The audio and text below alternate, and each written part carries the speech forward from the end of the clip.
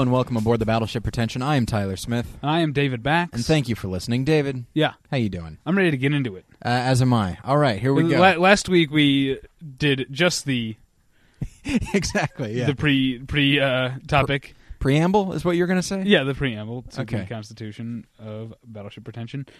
Today, because it's that time. Let's get into it, shall we? All right. It's the week before the Oscars. This will go up 1 week before the Oscars. This is traditionally our time to do our best of, because we have day jobs. I call it my favorite because there's so many movies I haven't seen. I feel like I did a good job this year seeing the movies. I saw most of the movies I wanted to see. Now there are movies, big movies that I'm told are going to win awards, like The King's Speech and Black Swan, which I'm too cool for school for, apparently. Oh, no question about it. But other than that's all right. I hate foreigners, so it all works out. There's almost no foreign movies on my list, actually. Okay. It was a bad year for foreign film. I just made that up. That's not a real thing. Other than Oscar-nominated documentary Wasteland and Sundance favorite documentary Marwin Call, I saw pretty much everything I wanted to see. Those are two of the ones that were big for me that I didn't get to. Here's what I have not seen. Okay. I have not seen Another Year, and I'm a huge fan of Mike Leigh, so Another Year, perhaps more than any other movie on the list of movies I wanted to see and haven't seen, Another Year is one that could have very much wound up in my top 10, if not number one. Based on what I've heard and just how much I love Mike Leigh. Okay. I also did not see Dogtooth, which sounds batshit crazy and amazing. I didn't see it either, but it's okay. It's time again. This would be our fourth time, or maybe just our third time doing this, right? Third, I think. 2008, 2009, yeah.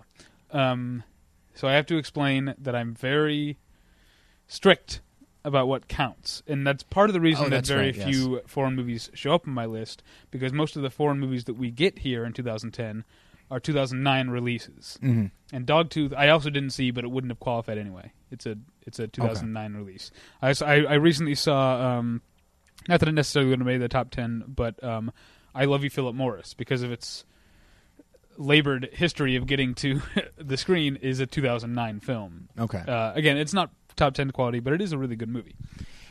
I will say certain things that bother me. I remembered okay. You and I were talking beforehand, and we were doing the thing that happens when you're like, what was I going to say? I had something to say, and you rack your brain thinking of it, and then you get to it half an hour later, and you realize it was not important at all. Oh, okay. I was going to tell you a funny line from I Love You, Philip Morris, because we were talking about Rodrigo Santoro, and he's in it. Oh, okay. Okay. Fair enough. Oh my. But the I am bothered by certain things regarding, like, if you looked at various lists of the best movies of 2010, I think occasionally you would see, like, The Secret in Their Eyes. It's like, oh, you mean the best foreign film Oscar winner of 2009? Yeah. I feel like that should instantly be like, oh, well, obviously it's a 2009 film, as evidenced by the year 2009 being forever associated with it by this award. I don't know. It's not that awards mean. I'm saying more people should go by my method, but it would mean that most Americans would not have foreign films on their list. Like I don't, but it doesn't mean I'm not seeing them. Right. I'm just strict for reasons that make that quiet the voices in my head. Oh, good. Yes. So here's it's a shame it doesn't quiet the voice that comes out of your mouth. There are more movies. I also did not see 127 Hours. Okay, I did. I did not see The American. I did. I did not see Monsters. I did. I did not see Mother. I did not, but also wouldn't have qualified for me anyway. Okay. I didn't see Restrepo, and I did not see Waiting for Superman. I did. You did see Waiting for Superman? Yeah. Oh, I didn't know that. On Tuesday. Oh, that's interesting. So, okay. So anyway, here's what we're going to do. We're going to get to our top 10 in a minute. First, we want to go through, I guess we'll start with what could be called our least favorite films of the year, but really more like biggest disappointments or things that are bad in some way that's noticeable. I mean, I think you said the bottom of your list is Legion, but that's not... Yeah, Legion and Nightmare on Elm Street. I saw Nightmare on Elm Street because I was going to be on another podcast talking about it, and I saw Legion to prepare for Doug Jones being on the show. I didn't want to see either one of them. and both of them are completely mediocre, and I feel like railing at length about them, who cares? Yeah. Ultimately. So I'll start here. Okay. Just because I have a few. I mean, anyone who listens regularly and heard our episode this past summer with Pat Francis knows my feelings on Inception, so I won't go into it. Yeah. It's the bottom of my list. It's the film I most passionately dislike of 2010. But I also want to mention the batshit-crazy movie Legend of the Guardians: The Owls of Ga'Hoole, which, like, it might have fallen into the Legion Nightmare on Elm Street category for me, if not for the fact that so many of the sort of podcasts I listen to, like, there'd be like at least one person on the team being like, "No, I saw it. It's not bad. You should check it out. It's better." And some of these are Zack Snyder fans to begin with, and like I've said before, I haven't completely written off Zack Snyder. I don't think he's made a good movie since Dawn of the Dead, but I think he's still got one in him, maybe. And maybe Sucker Punch will be that movie. Maybe. But Legend of the Guardians: The Owls of Ga'Hoole is terrible. Okay. And just nuts. It's insane. I'm glad they made fun of it on 30 Rock this past week. Oh yeah, it was delightful. I love that. But a couple more disappointments from directors I really like. And this is another one that a lot of people disagree with me on, but I really didn't like Roman Polanski's The Ghost Rider. A lot of people love that one, yeah. I felt like it was mediocre, and it felt. I mean, I'm sure part of this has to do with the fact that he edited it while he was under house arrest, but it just felt half-assed, haphazard, and the genre thriller elements felt uninspired and rote to me. Let me ask you this: do you think that a lot of people, whether consciously or not, do you think that people really loved the movie and just talked about how amazing it was, even though it was based on your opinion? Of course, I haven't seen the movie, but do you think maybe they're cutting him a lot of slack because it's Roman Polanski, and they're like, I like Roman Polanski, and a new film from him, and he made it under not the best circumstances, certainly in the post-production, and so they were willing to cut him more slack than if it were another director that was respected but didn't quite have the circumstances that Polanski did?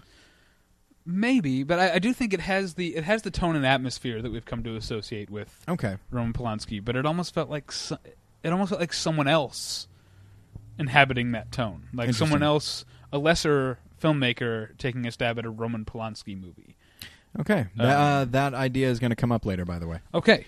And I also want to mention just one more disappointment. I've really loved pretty much all the output of Paul Greengrass, but Green Zone is what none of his movies have ever been before. It's a dumb movie, and it's dumb in a way that makes liberals look dumb, because it's an oversimplification of the sort of the liberal anti-Iraq War view. That it's way too convenient the way that that in the movie you're able to point at these are the people who lied and these are their motivations for lying, and it was the whole war was based on us being deceived, and it's actually. Yes, we were deceived, I think, and we were lied to, I think, but it's a much more complex situation than that, and Greengrass does us a disservice by painting it with such broad, dumb strokes. I remember when I first saw the trailer for it and then read reviews of it, I remember thinking, like, this doesn't fit with his MO. I mean, if you see Bloody Sunday, you see United 93, and even the Bourne movies, he frequently has the opportunity to go inherently political and have a very specific point of view. And I'm not saying he doesn't have a point of view. It's that he feels like the facts can either speak for themselves or that just it would seem somehow exploitative, even of a fictional character like Jason Bourne, exploitative to impress his own opinions onto it. Here's the thing with the Bourne movies. Because they're part of the spy genre, and there's a conspiracy element to them. The conspiracy element is an oversimplification of the way things really work. I mean, things would be easier if everything that was wrong with the nation was actually attributable to a handful of shady government operatives. But even in the way but the way that he does is he treats those elements in the Bourne movies as plot, and he made two great movies, a continuation of a great movie about a character. And the problem with Green Zone is that it doesn't deliver on either front. Okay. It's not the realism of Bloody Sunday or 1993, and it doesn't have the compelling emotional journey that buoy the Bourne films. See, and I think what's interesting about the Bourne movie villains, which of course they're all government officials and such, and so one could say that their inclusion and their motivations and stuff are meant to be criticism of that sort of thing. But what I like is that they are all those characters, and I'd say they can be boiled down to Chris Cooper, Brian Cox, Joan Allen, David Strathairn, Albert Finney. Right. Like those are the big five, and they're all very three-dimensional. And what's more is also kind of not necessarily sympathetic, but you can understand where they're coming from. Chris Cooper, he's a true believer. Like Brian Cox, he's more of a profiteer, right? Whereas like Joan Allen turns out to be somewhat of a positive character eventually. I would compare her to like Tommy Lee Jones in The Fugitive, who she's got a job to do, but she also is a little skeptical. And then David Strathairn, he's not this shady guy, but he has a job to do, and he is very much a career politician, but he doesn't have an ulterior motive. He's and I don't want to sound like I'm downgrading Gregory Itzon's performance on 24, but David Strathairn is a more believable version of the same thing, where he is weak-willed and sort of sniveling and opportunistic in the Bourne movies, but heart-healthy eggs. I remember that's one of the big things I remember about. But he doesn't exude that, It's sort of like, people say, I guess, people of your ilk say that it would be... Thank you for that.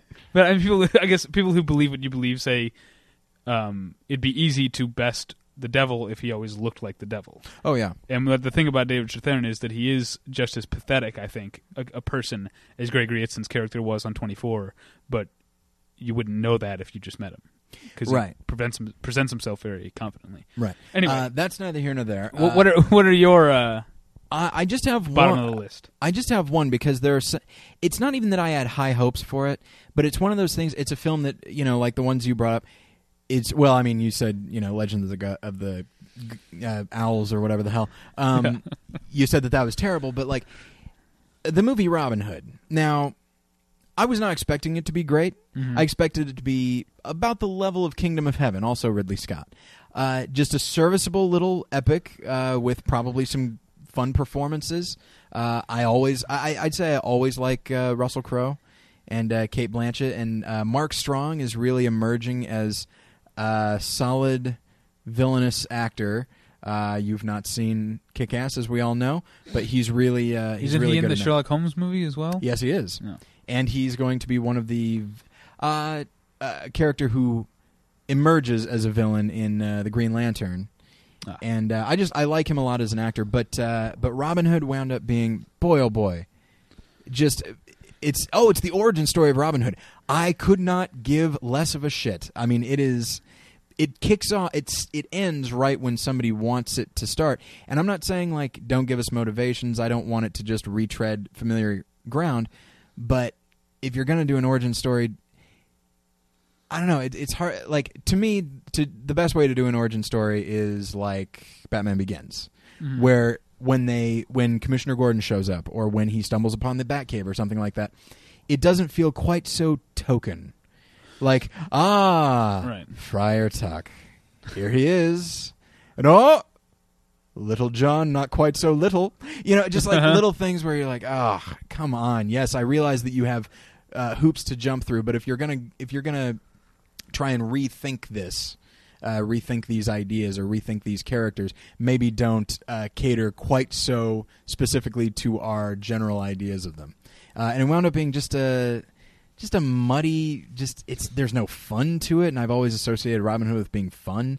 I also happened to see The Adventures of Robin Hood for the first time this past year, and that's Michael Curtiz. Yeah, Errol Flynn. Yeah. Wonderful film, lots of fun, lots of great adventure.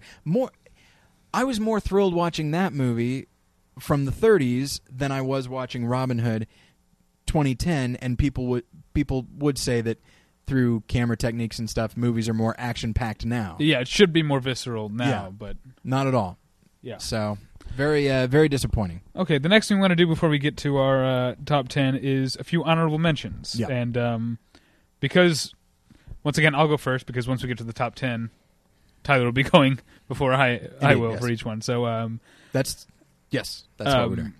So one of my honorable mentions I'm going to leave off because I'm pretty sure it's in your top 10. Okay. So I won't do that, but I do want to mention a couple of smaller independent films. One, Gareth Edwards' Monsters, which is I feel like within our sort of film blogger, film podcaster community has been talked about a lot, but I think is worth talking about. It's a very interesting film. It's not what you think it is at all. It did have a strong District 9 vibe. I know a lot of people said that. I certainly got it when I first heard about it. It's not crowd-pleasing the way that District 9 is. It's actually a very meditative film. Oh, that's great. And wonderfully photographed and edited together. It sort of manages to move at a languid pace and still present and still have you feel the constant presence of danger. I'm excited to use the word languid. I love that word. Okay. Another film, a recent film that does qualify for my 2010 list, and is directed by a friend of the show. That's Aaron Katz's Cold Weather. Oh, boy. Definitely an honorable mention. It's, I think it'll probably, people, once it's more widely seen, it'll probably be mentioned along the lines of maybe like The Long Goodbye, in that it's a sort of, again, it's kind of languid, and almost a deconstruction of the detective film genre, where it is that, but all the people involved are not who you would expect. Like, there's nothing hard-boiled about the characters, just the story. Right. That's worth mentioning. I want to mention a couple of documentaries that were inspired a lot of passion and worked very well as film essays. The aforementioned Waiting for Superman. Okay. And the great and Oscar-nominated Inside Job. Okay. And then one more honorable mention, and this is a movie that I think among horror fans will probably continue to be talked about, but will probably be long forgotten by most of the populace, and that's The Last Exorcism. Yes. That also, like Monsters, is not what you think it's going to be going in. The Last Exorcism is a very, to me it worked. It was a very, had a lot of scares in it. It was a very disturbing and unsettling horror movie, but it's not the kind of horror movie you're expecting going in.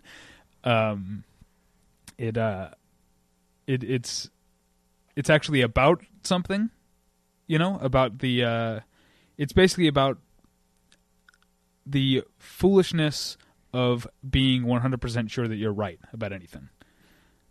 A good lesson all the time. Yeah, and it is also batshit crazy in a good way. Not the Legends of the Guardians. We keep returning to that, and it's not going to be the last time I say it. Okay, because not in like the laughable Legend of the Guardians way. Okay, it's almost audacious. Like, wow, I can't believe this movie went the places it went. All right. So, Last Exorcism. Lots of. There's going to be a lot of echoes, like words like audacious and batshit crazy. That's 2 words. But yeah, I only have one honorable mention. I know, I'm really keeping it. Way to be economical.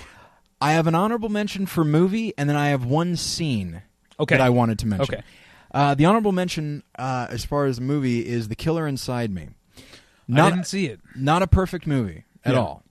But, man, fascinating. And Casey Affleck continues as misguided as I'm Still Here was supposed to be. From an acting standpoint, he just keeps going with great performances, I'd say, that we first were aware of in, Gone Baby Gone and Assassination of Jesse James by the coward Robert Ford. But yeah, it's for those that don't know, it's the story of this clean-cut deputy in the 40s or 50s. It's been a while since I've seen it, and maybe I'm almost positive it's 50s because it's that time. It's kind of from a pulp novel, right. And it turns out that this clean-cut guy, not only does he have some interesting kind of S&M sexual proclivities, but he is David batshit crazy. Oh, okay. And he is brutal. I mean, he is it's very much. I was thinking of doing an episode about more than one lesson about it, and the film I'd be pairing it with was American Psycho, because they're very similar. Of just this exterior hiding. But is the killer inside me funny the way the American Psycho is? There are times that it's very funny, but here's the thing: it is never funny about its violence, and that its attitude towards violence. Some people could watch it and think that it revels in its violence. I disagree, because it is heartbreaking. He almost always kills women, and it's heartbreaking to see what he does to these women. It's heartbreaking to know that he has an emotional connection with them and feels that this is a thing he has to do. And so, of course, the betrayal that they feel beforehand, and then the way it holds on their faces as it's happening, and it doesn't pull its punches. And I say that not necessarily tongue-in-cheek, but I mean, there are scenes where he literally beats somebody to death, and it is, I mean, it's truly gut-wrenching. It's the way violence... It's the way I think violence should be portrayed, which is uncomfortable, unsettling, truly horrific, and unblinking. You know what I mean? It's the same. It's one of the same things that I loved about A History of Violence all these years ago. But like, it's just, and I felt like it was interesting that they chose to do the violence that way in their depicting of a novel that's 50, 60 years old now. And I think it's interesting because I feel like when we think of certain genres of film or certain genres of book or whatever, I'd say anything by Mickey Spillane, for example, where violence is this thing that's fun, but it doesn't mean anything because we never see it. We watch those old detective movies, and now, of course, they couldn't show a lot of violence, but like if somebody gets punched or someone gets shot, you never see like the blood on their clothes, and if someone gets punched, you don't often see like a bruise afterwards, much less anyone spitting out blood. And this says like, yeah, these things that we view as entertainment, there are real physical consequences to what is happening, even if the characters are fake and even if it is a strong genre exploration. And Killer Inside Me, it goes off the rails at the end, but it is a movie that is worth seeing. It's really fascinating. So I'm sorry. See, that's the thing. I picked one movie because I knew I was going to talk a lot about it. The scene that I wanted to bring up is really just a sequence in Harry Potter. Oh. Okay. I think I know which one you're... I'm sure you probably do, because I think almost anybody does. To my knowledge, it is one of the only instances of bringing in a song that was not, or a piece of music that was not created for the film. And they use a Nick Cave song, and it's right when... And it comes at just the right time in the film where Ron's character has... not Ron's character... Ron has left, and it's just Harry and Hermione, and things are dire at this point. Things are very dire, but at the same time, they're dire, but they're not urgent. Which is to say, they're not. It's like there's almost like a suffocating, like I almost want to say boredom. Like there's just no end in sight. Exactly. And like they don't know what direction they're supposed to go. They know they have a general idea of what they're supposed to do. They know that if they take any wrong step, they're going to die. But in the meantime, they are at this moment safe. But they're only safe because they're not going anywhere at this exact moment. And so they choose to fill that silence with the song comes on the radio, and Harry like pulls Hermione up, and they start dancing. And it's not. Somebody could look at that and say it's romantic. And it's not. It's not a romantic thing. It's just this connection between two people, and this is the only thing they have right now. Yeah. And it's so beautiful. I'm getting choked up now. Yeah, it is such a beautiful sequence. It's really wonderful. And it should be noted, I've not read any of the books, but if you're going to adapt, we've said this before, if you're going to adapt a book into a movie, you need to think of things like this. Mm-hmm. You need to incorporate something that's visual, but also it adds to something. It adds something to the characters in the way that a book can't. Just as books. This is a sequence that's not in the book because it couldn't be. It couldn't be. This is that sequence is almost a testament to the standalone, singular nature of film as art. Absolutely, and what you can do with it, because it doesn't have anything to do with the plot. It's a extractable, lyrical, poetic moment. Yeah, it's really wonderful. Honorable mention, that's my scene. David, top 10, here we go. Okay, so here's what we're going to do. Tyler and I have not looked at each other's lists. That's right. So if Tyler or I mention a movie that is further down the list on the other person's, then we will hold off until we get to the higher ranking to talk about it. Right. So I don't think there's a whole lot of overlap. I know. Here. So let's get into it, shall we? Indeed. Tyler, what was your number 10 favorite movie of 2010? Number 10 is the movie that many will that is probably next week going to be called the best movie of the year, The King's Speech. It is a movie that I said it when we were talking with Graham and Chris. It's a film that, admittedly, I always knew what was going to happen, and not merely because it's a function of history. The joy of the film is watching how it happens. It could kind of it has, the story itself has sort of a masterpiece theater kind of quality. It could have been on HBO, like The Gathering Storm and all those Winston Churchill things. Mm-hmm. It very well could have been that, but it wasn't. And Tom Hooper, the director, who previously did he direct all the episodes of John Adams, or most of them? I don't know. Yeah, I think he did most of them. Okay. And so, and he has shown himself to be a director who, everything about The King's Speech could have just been very stagey, and just the camera is just not an active participant, and the editing was purely functional. It's not. It really puts you inside what it must be like to talk in front of people when you literally can't. Like there are moments of extreme tension, and you keep wanting it to let you off, and it's not, because it's not for the character. And as I've said before about Colin Firth, I mean, the film it's built around him, as it rightfully should be, and both in the way he's written, the way he's directed, and certainly the way he's acted, he's not an easy character to listen to. He stutters, and even when he does speak clearly, he kind of has an odd way of expressing himself, and his voice is a little strange and not altogether pleasant to hear. And every sentence is a struggle, and you feel that struggle. And at the end, when he gives the big speech, you expect it because of lesser films. You expect it to be this big triumphant moment where he speaks beautifully. No, not at all. Every single sentence or paragraph of that speech is coached out of him while he's giving it by Jeffrey Rush, who also does an amazing job of playing an eccentric character without overplaying him. And it's just it's not I would say it's a very, very good film. I'm not sure if I'd say it's a perfect film, simply because of just the inherent predictability of it, but I wonder if that's just a function of you can't help it with that premise. But it's a really great film, and I really enjoyed it a lot. So that's my number 10. My number 10 is a movie that I shouldn't spend too long on because we talked about it at length with Graham 2 weeks ago, and that's the documentary Restrepo. Okay.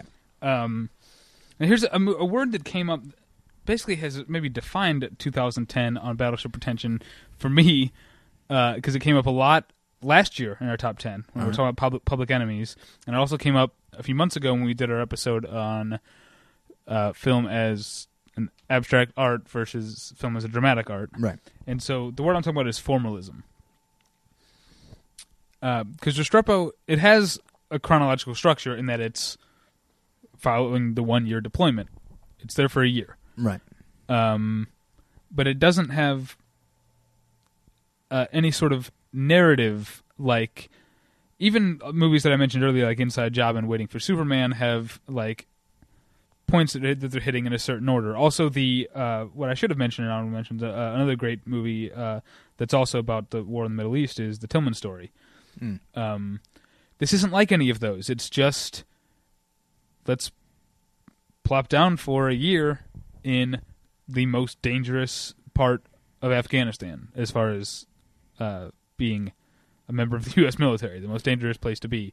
Dangerous for everyone involved. Again, I've not seen the film, but even the filmmakers themselves are in danger. Yeah. There's a great deal of danger, and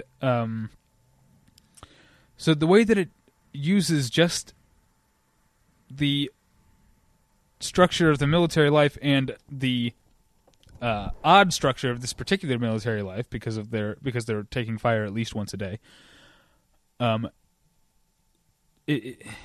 way that it uses that, it doesn't have to pull anything out of you emotionally. It never has to manipulate you emotionally. You understand when they're scared. You understand when they're brave. You understand when they're mean. You understand when they're funny, when they're relaxed. You feel it along with them because of the structure and aesthetic of the film. You just sink into it.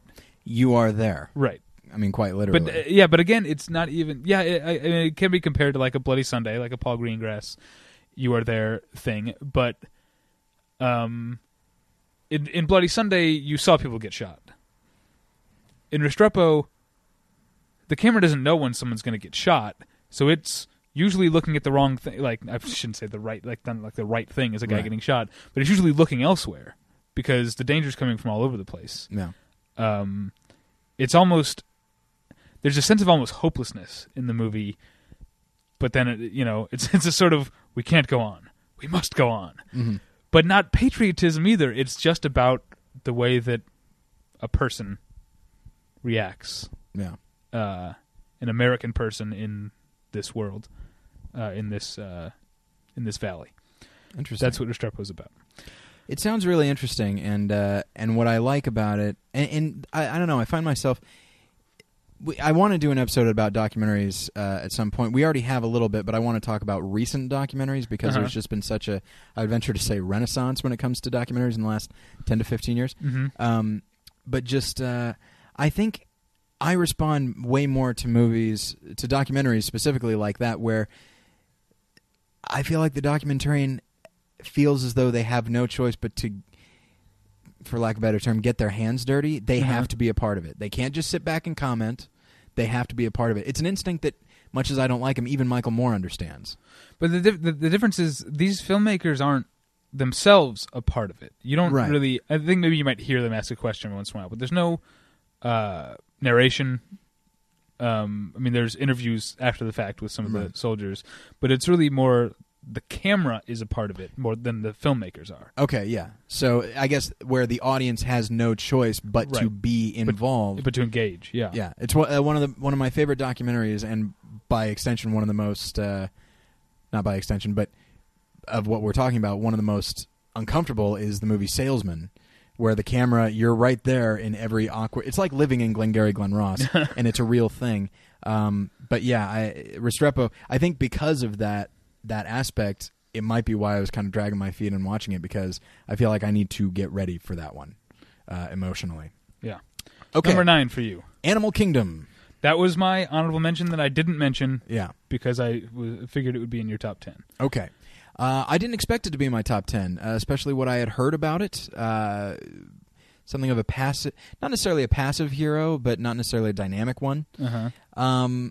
Who is surrounded by much more colorful personalities, and he's kind of like Billy Bob Thornton in The Man Who Wasn't There.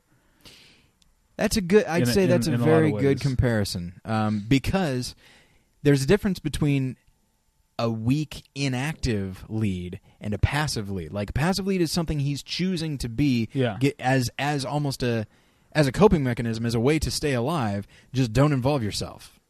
If you don't involve yourself, you can't get in trouble. It's fine.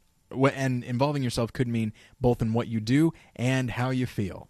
Because when your mother is a junkie and you come from a family of criminals, you're only going to let yourself get so involved emotionally because at any moment any one of them could die, and often do. But yeah, it's just it does such a great job of creating the instability and just the feeling of constant tension of what it must be like to live amongst these people. Yeah. You're not sure of anything, especially because the guy who's sort of in charge of everything, the character's name is Pope, is so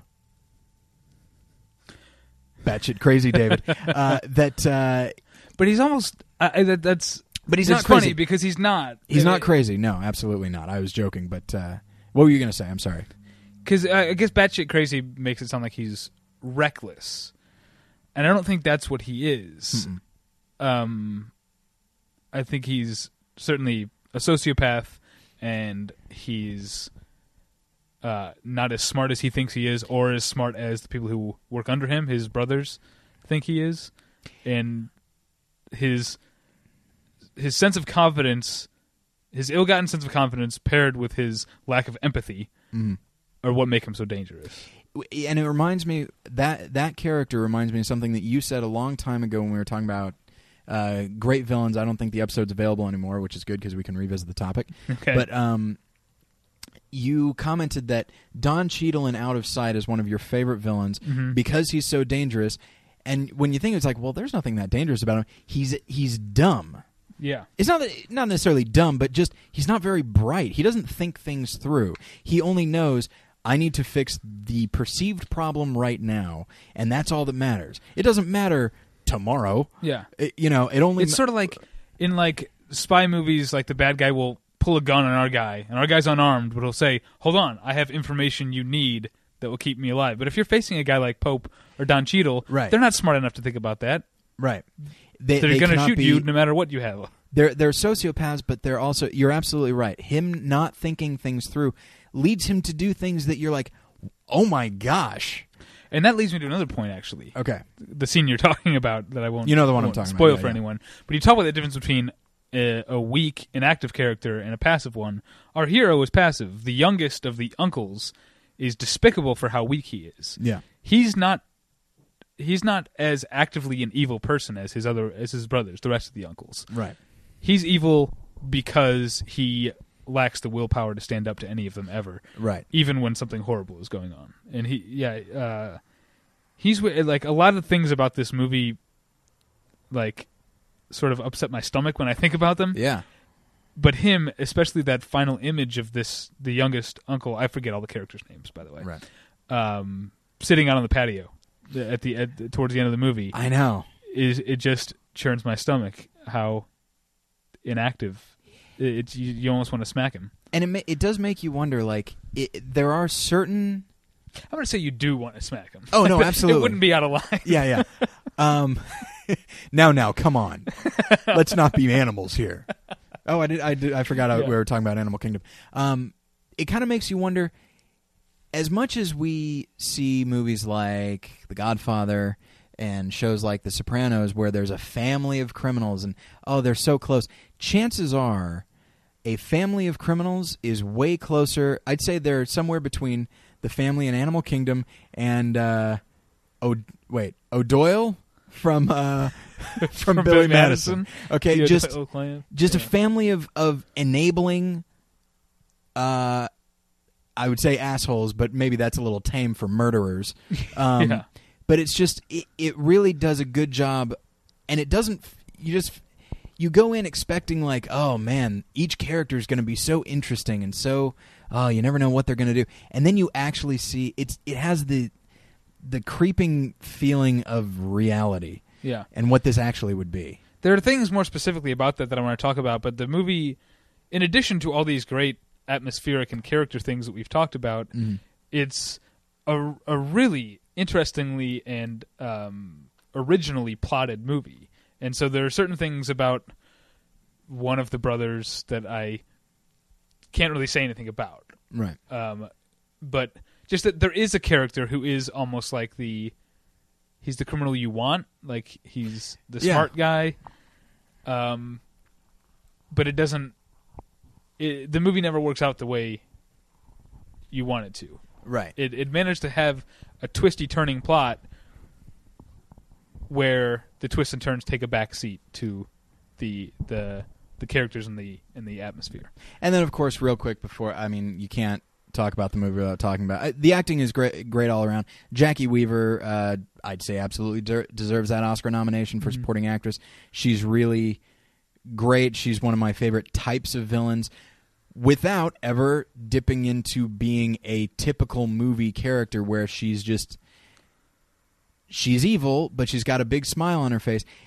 But she doesn't overplay like, oh, wouldn't it be awesome if I played this evil character with a smile? It's not that. Right. She just plays it as a character who absolutely doesn't think herself evil. She's practical, and she wants to keep her family together, and that's all that matters. Yeah. It's really just a really interesting movie. I would give a supporting actor award of some kind to a different character, but he's this character I'm talking about, who's the criminal you want out of a criminal movie, the one you almost like. Yeah. But they're just... anyway, let's just move on to the next movie, because there's nothing I can say about this movie, the plot of this movie, without spoiling something. Moving at a snail's pace here, David. But we're gonna make it. So number 9 on my list might be further up on your list. Okay. And that's Winter's Bone. Okay, we'll get to it later. Yes. Okay, what's number 8 on your list? Might be further up yours. Exit Through the Gift Shop. That's further up. Okay, number 8 on my list I know isn't on yours because you haven't seen it. And this is again going to bring us back to Public Enemies and Exercises in Formalism. Okay. And this is Anton Corbijn's The American. Okay. Is my number 8 favorite movie of 2010. Yeah, let that sink in. I don't think it made enough people's top 10 lists. I think it made Ebert's. Really? Yeah. Good. If not honorable mention, I'm sure. Because this is... unlike Animal Kingdom, which even if you're not a guy who's into, or a girl, who's into, who cares about character development or, themes or insight, you can watch Animal Kingdom and enjoy it, because it's, like I said, a great plot. Right. The American will bore you to tears if you are only in it for the plot, because almost nothing happens in it. There's 15-20 minutes of plot in the movie. It's so you're saying the film is 15 to 20 minutes long? No, it's about an hour and 40. It's about 100 minutes long. I don't see how that's possible, Dave. Because what it is it's almost like a process movie. Like, this is how you live day to day and minute to minute if you're leading this kind of life. If you're a killer for hire, especially like an international killer for hire, not like a mob hitman, but someone who kills heads of state and stuff like that. You kind of have to live day by day and minute by minute, and you have to be very careful in everything you do, because you're going to make enemies along the way, and these aren't the enemies they're not going to key your car, they're going to kill you. Like Philip Seymour Hoffman's enemies in Charlie Wilson's War. Right. People are trying to kill him, people who know how. So this sort of meticulous way that George Clooney, the American, who's I can't remember what names he goes by, Edward, I think, and then he goes by Jack. He goes by 2 different names. I don't know which one, if either one is actually his real name. But the way that he goes through his life is the result of years of having lived like this. And what makes the movie fascinating is not only sort of settling into that groove and that slow and deliberate cadence, because this is a slow movie that's not languid in any way. It has forward momentum. It just moves one piece at a time. But the interesting what adds to that is that, of course, Jack/Edward is a human being. He's not a robot, so he does, to a certain extent, want to enjoy life and want to make a connection with a person. And so he starts up a friendship slash relationship with a local prostitute that is not wildly passionate. It's not any of the things you would expect from a movie. It barely registers. They just spend time together, but because of the world we've been settled into, it's huge. But yeah, and it's also a thriller that will, again, bore you if you're just looking to watch a thriller. Everything that I had heard about it reminded me of a movie called Le Cercle Rouge, which I've never seen. I've seen some other. What's his name? Melville. Melville, yes. Yes, I've seen Le Samurai. Okay. Which this definitely made me think of Le Samurai. I apologize to any French listeners we have for my pronunciation of that. I tried to overplay my French accent so that I could conceivably do it right. But yeah, it's right. Like I said, I haven't seen Le Cercle Rouge, but it is very Melvillian. Okay. All right, which is great, and I love that film, Le Cercle Rouge. The American actually kind of excited me. I just, like so many other things, just didn't get around to see it. Did you see? I don't take films Control, seriously. I didn't right? see Control. No, you didn't. No, you would like Control, but I thought you didn't like it. No, I love Control. You love it. Damn it. What am I thinking of? Oh well. But Control is also a very tightly composed film, but it feels like. It feels like punk rock compared to the American, which is so meticulous that it's fascinating. But I say it'll bore you if you're looking for a thriller, but I was never actually bored by the movie. The 100 minutes did not feel like 100 minutes to me. Yeah, I'll seek it out. Awesome. All right, number 7 on your list. Scott Pilgrim versus the World. We'll talk about it later. Okay. Number 7 on my list. Another formalist exercise that is a lot more punk rock, but not like. I love to give these long lead-ups before I actually say what the movie is. And that probably annoys people, but I don't care because I enjoy doing it. Obviously. I imagine some people, when they think of punk rock, they think of the sort of attitude and clothes and moshing, and sort of flailing about violently in all directions. You could not sound more like a dad right now. If Edward Herman were saying this... he would have sounded cooler than I did. But when I think of punk rock, I think of... a sort of a no frills approach of a driving forward momentum, no bells and whistles, raw, a raw and deliberate delivery, and so I'm talking about Olivier Assayas' 5.5 hour Carlos, which 5.5 hours is long for a punk rock song.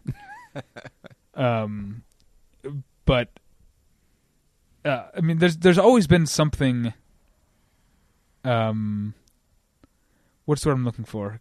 What's a synonym for punk rock? Because I've said punk way too many times. But there's always been something about Olivier Assayas that has been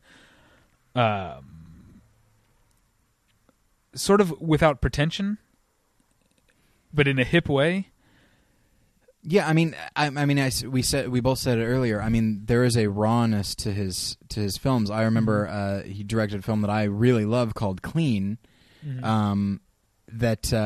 Is just he's just willing to put everything out there, and I guess you may call it pretentious, but it's what feels right.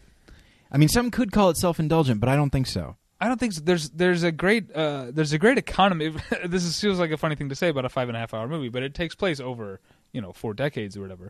But there's an economy to a lot of the storytelling. Like a lot of the times, Carlos will go into an apartment to get a briefcase, then come down the stairs, put the briefcase in his car, and drive off. But that will all happen in just a few seconds. You just see him up the stairs, cut, getting the briefcase, cut, putting it in the trunk, cut, car driving off.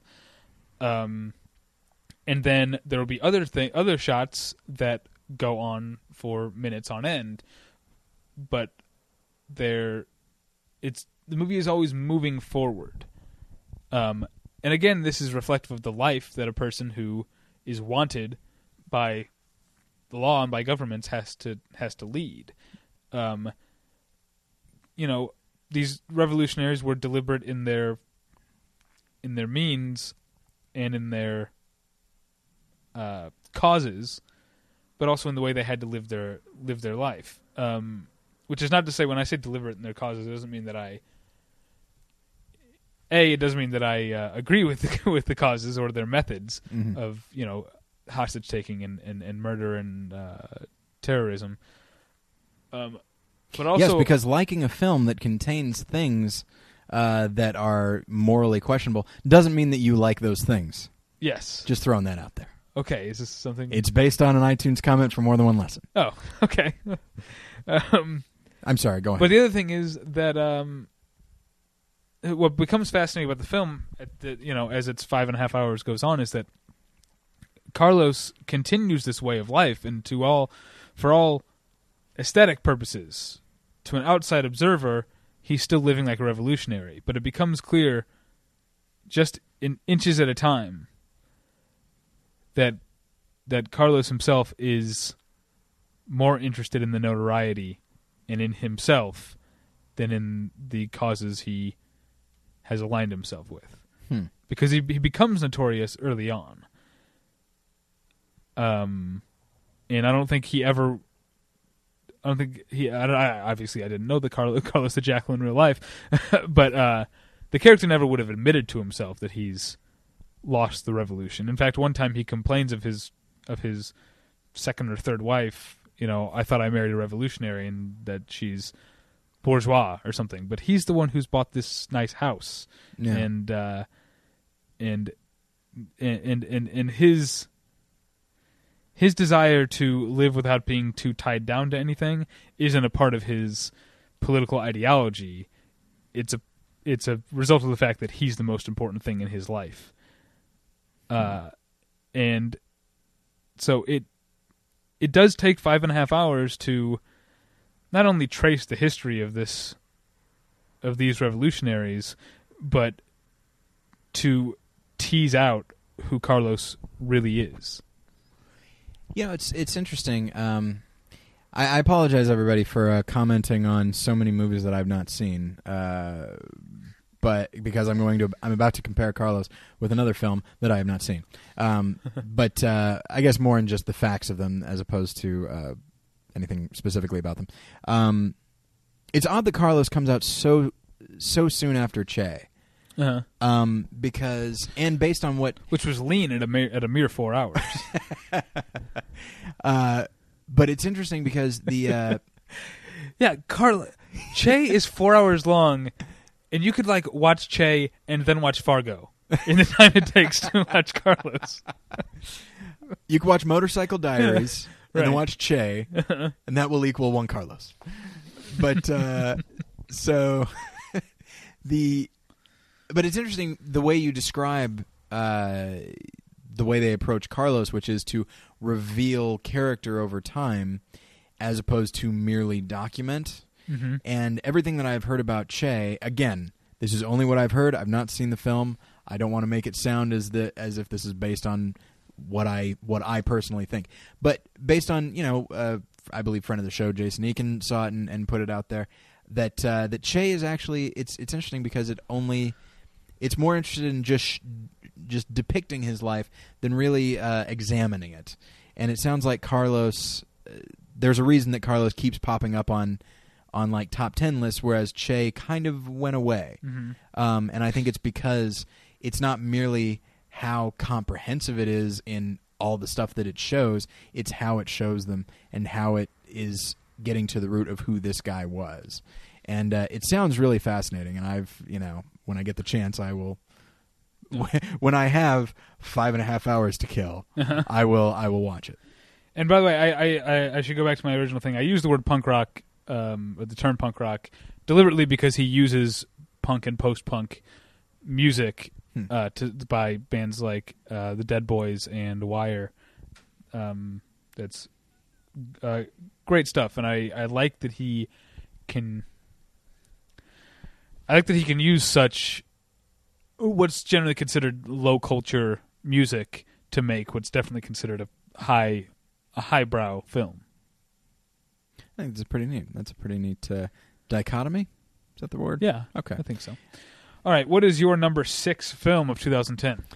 Joan Rivers, A Piece of Work. I didn't see it. All right. Finally. But and I've talked about this at length elsewhere, both on the show with Graham and Chris, as well as the Paul Goebel show. Yeah, man, it's an interesting movie, and I'm a big fan of movies like I remember I brought this up with like Gran Torino, where the filmmakers they realize that films don't exist in a vacuum, that people come to the film with certain expectations about the film. Now, I mentioned Gran Torino, of course.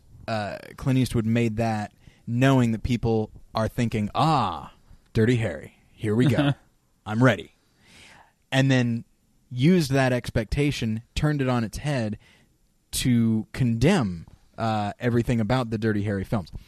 And what I like about Joan Rivers, A Piece of Work, is that much like myself and most people, even people that remember Joan Rivers from her comedy heyday when she had her own show, she guest hosted the Tonight Show, all that stuff. Not in that order. Not in that order. She guest hosted first. Yes. Show. And certainly couldn't do Comedy them at the nerds. same time. Yes, but so anyway, but even people that remember that, like, kind of view her as something of a joke who shows up, doing the red carpet stuff, but also like, oh, she was on the Celebrity Apprentice. Mm-hmm. Oh boy, and then of course all the plastic surgery and just all these things. But when she was on the Celebrity Apprentice, she referred to the woman who was a professional gambler as a whore pit viper. And that's nice. still one of my favorite things ever. I did not see it. I didn't watch the show, but I think I watched that on YouTube. Oh, okay. But being on shows like The Celebrity Apprentice or Dancing with the Stars, there is a certain, I will say, a certain has-been quality to the celebrities that show up on those things. And so her being on there and then, of course, winning, it's like, oh, she won. Yeah, you were still on The Celebrity Apprentice. And so she kind of was, and of course, plastic surgery and all this crazy stuff about her. She kind of was a public joke in a lot of ways. Like when I would say to people, "Hey, I saw the Joan Rivers documentary," and they're like, "Really?" Because first off, why would anybody want to spend an hour and a half with this woman? And also, how much could there be to know? Mm-hmm. Turns out, lots. Yeah. She's had a fascinating life, but also she is.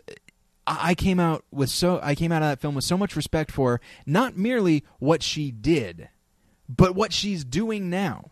Mm-hmm. And what's more is, there's I don't know if you're like this, but every time I see an older actor or actress do something in a TV show or a movie that is for a much younger audience that requires a certain degree of absurdity, maybe even crudeness or whatever, and they just go ahead and do it. Jessica Walter on Arrested Development? Sure. Or Henry Winkler on Arrested Development. Yeah. Or, any number of things.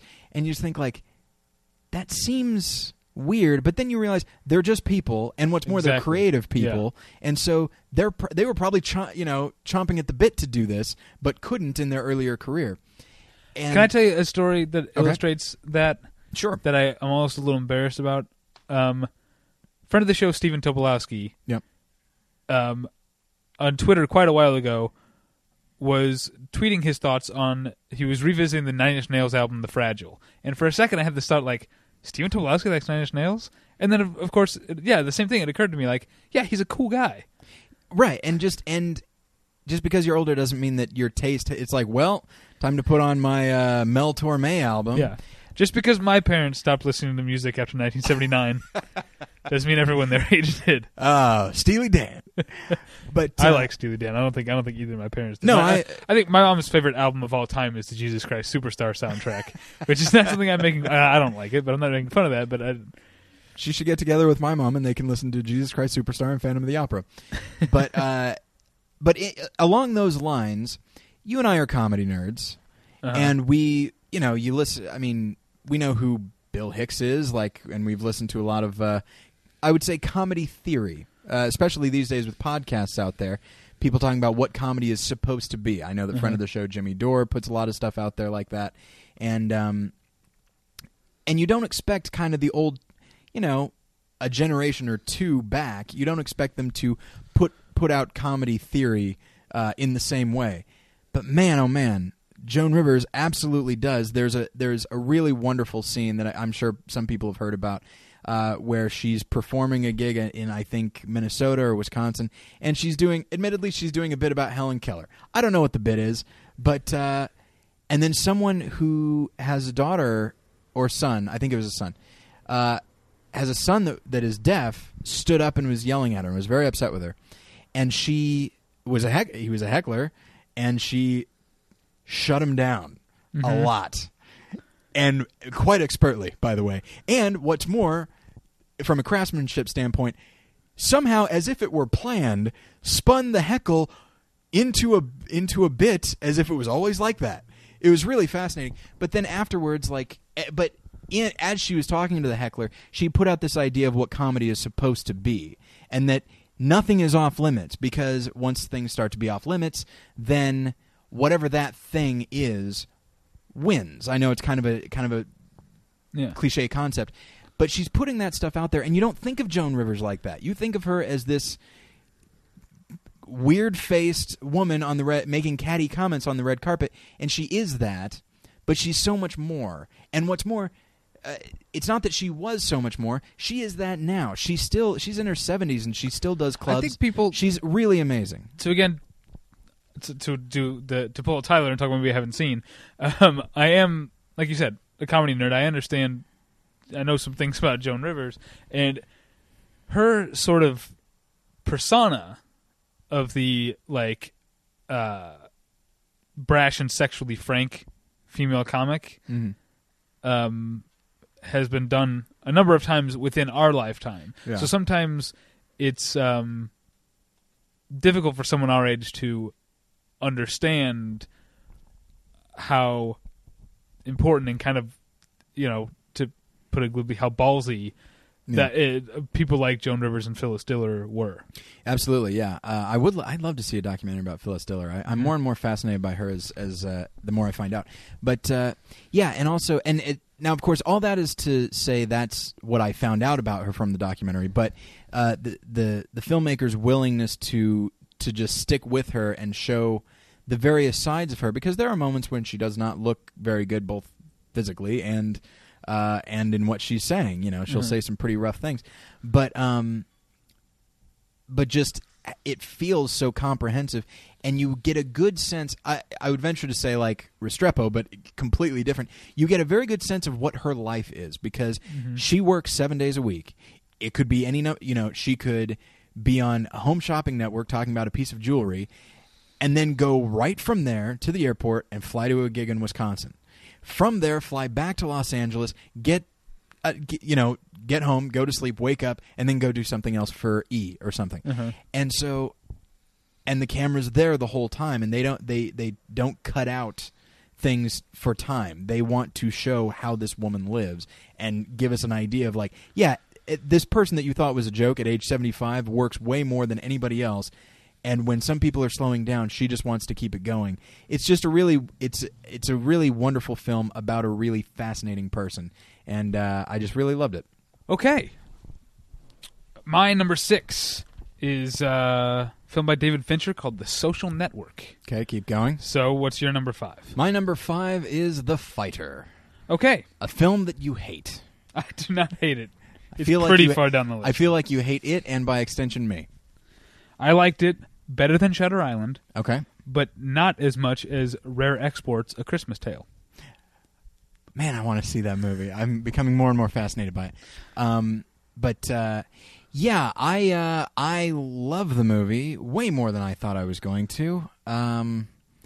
It looked so standard. And in many ways it is. The story is very standard. But I mean, it's David O. Russell, who I've been a fan of his for a long time. I even liked I Heart Huckabees, a movie that not many other people really like. I like that one a lot. Okay, good. And so it's like, well, what is this going to look like?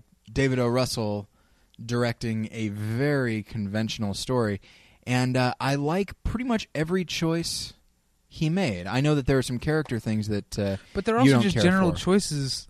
Like I talked about on our 200th episode with Jimmy Pardo and Matt Belknap of Never Not Funny.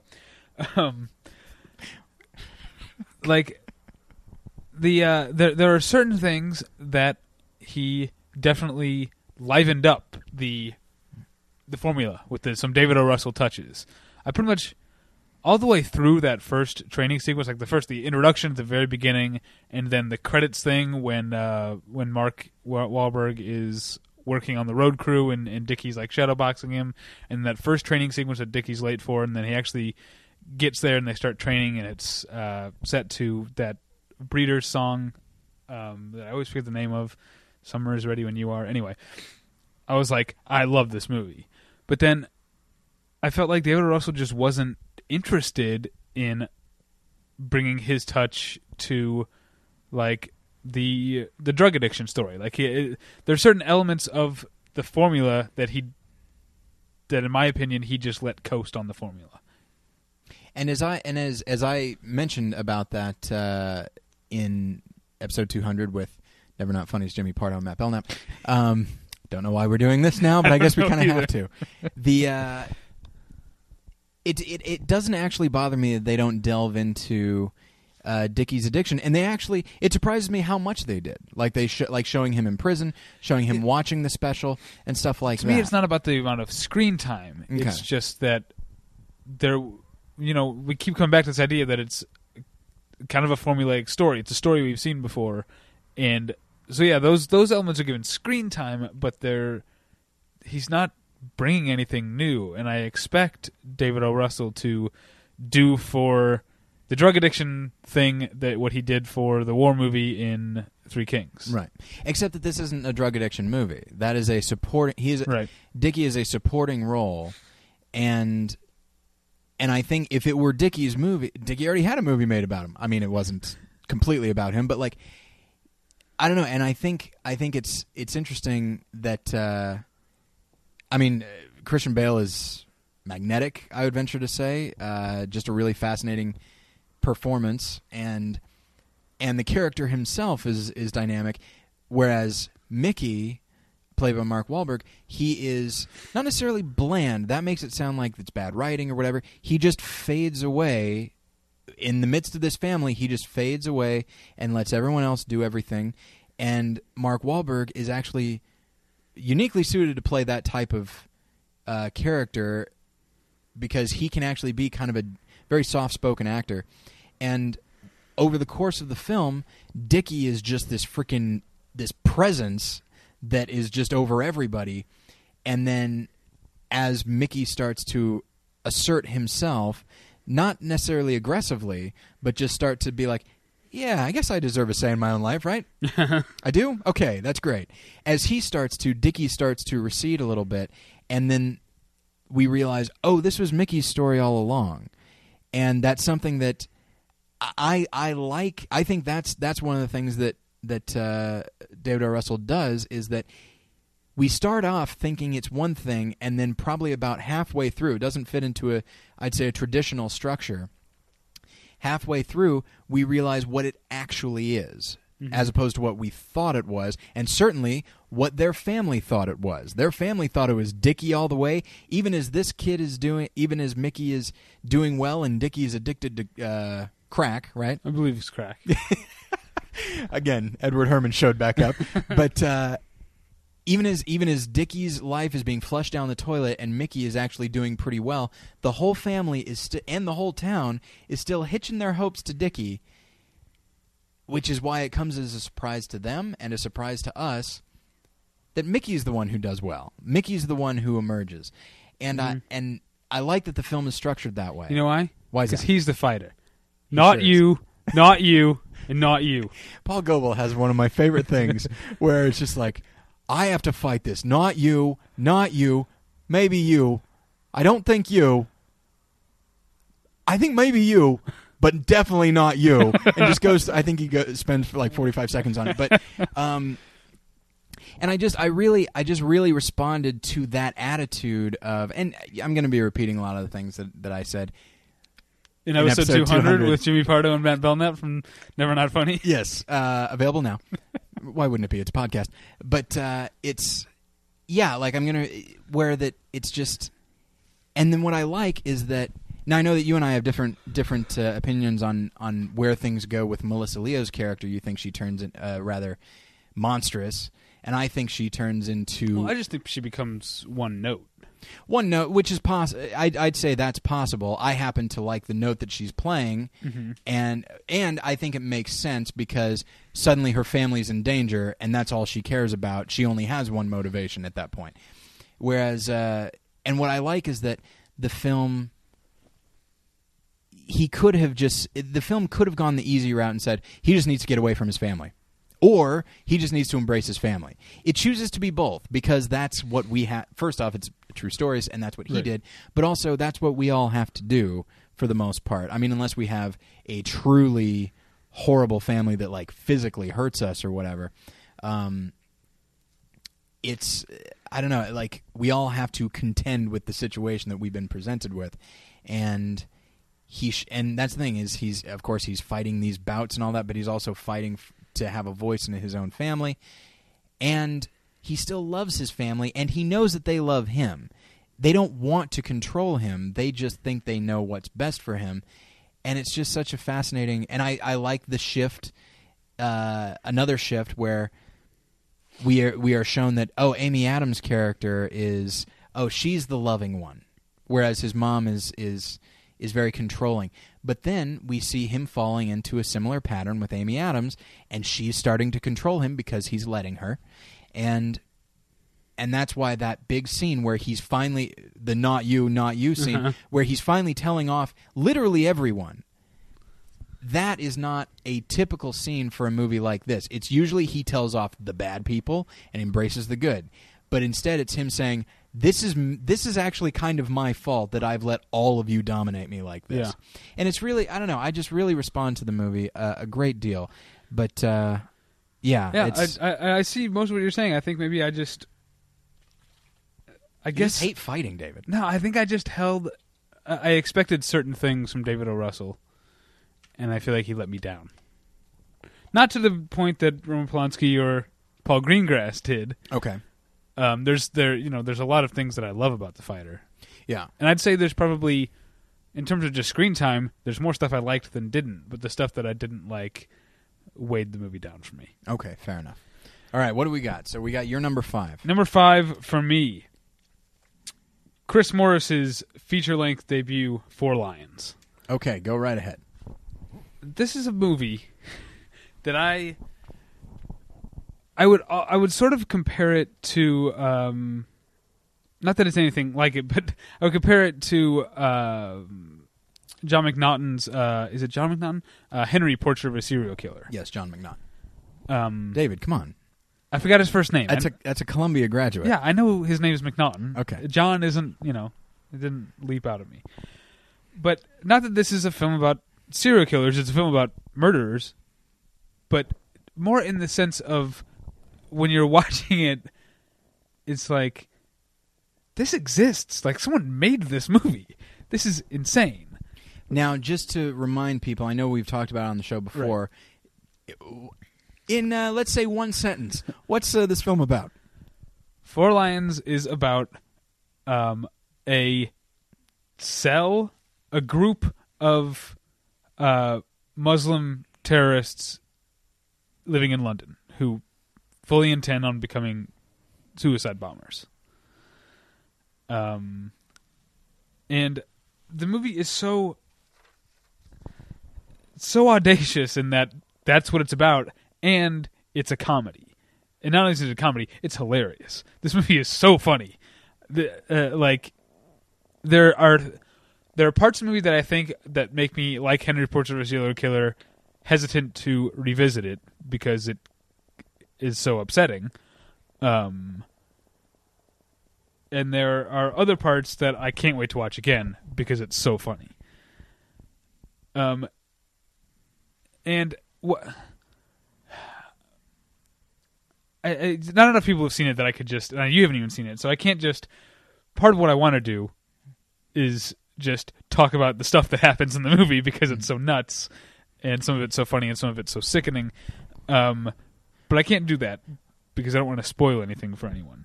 Well, avoiding that, let's try this, because I'm sure you have an opinion on this, as I'm sure everybody would. Philosophically... That's what I was going to get at, actually. Okay, all right. What makes I don't have a problem with it, by the way. What makes the movie great is that the philosophy of the characters. The movie is completely uninterested in exploring their politics, their religion, or their philosophy, or refuting them with the Christian or Western politics, religion, and philosophy. Mm-hmm. It's just about these are the kind of like real world. These are the kind of people who actually do this. The people who are into the people who are the mouthpieces of the movement or of the religion or of the political group aren't the ones blowing themselves up, because they're the intellectuals. They can do more for the movement by talking. The people who they convince to blow themselves up are fucking morons. Yeah, I guess so. And so they, other than in broad strokes, you don't really get a sense of they're essentially just Londoners. Just working class Londoners, except that they're morons and they have beards, But occasionally you get, like, when they're trying to pick their target, one of the guys says, we should blow up the drugstore because they sell condoms that make you want to bang white girls.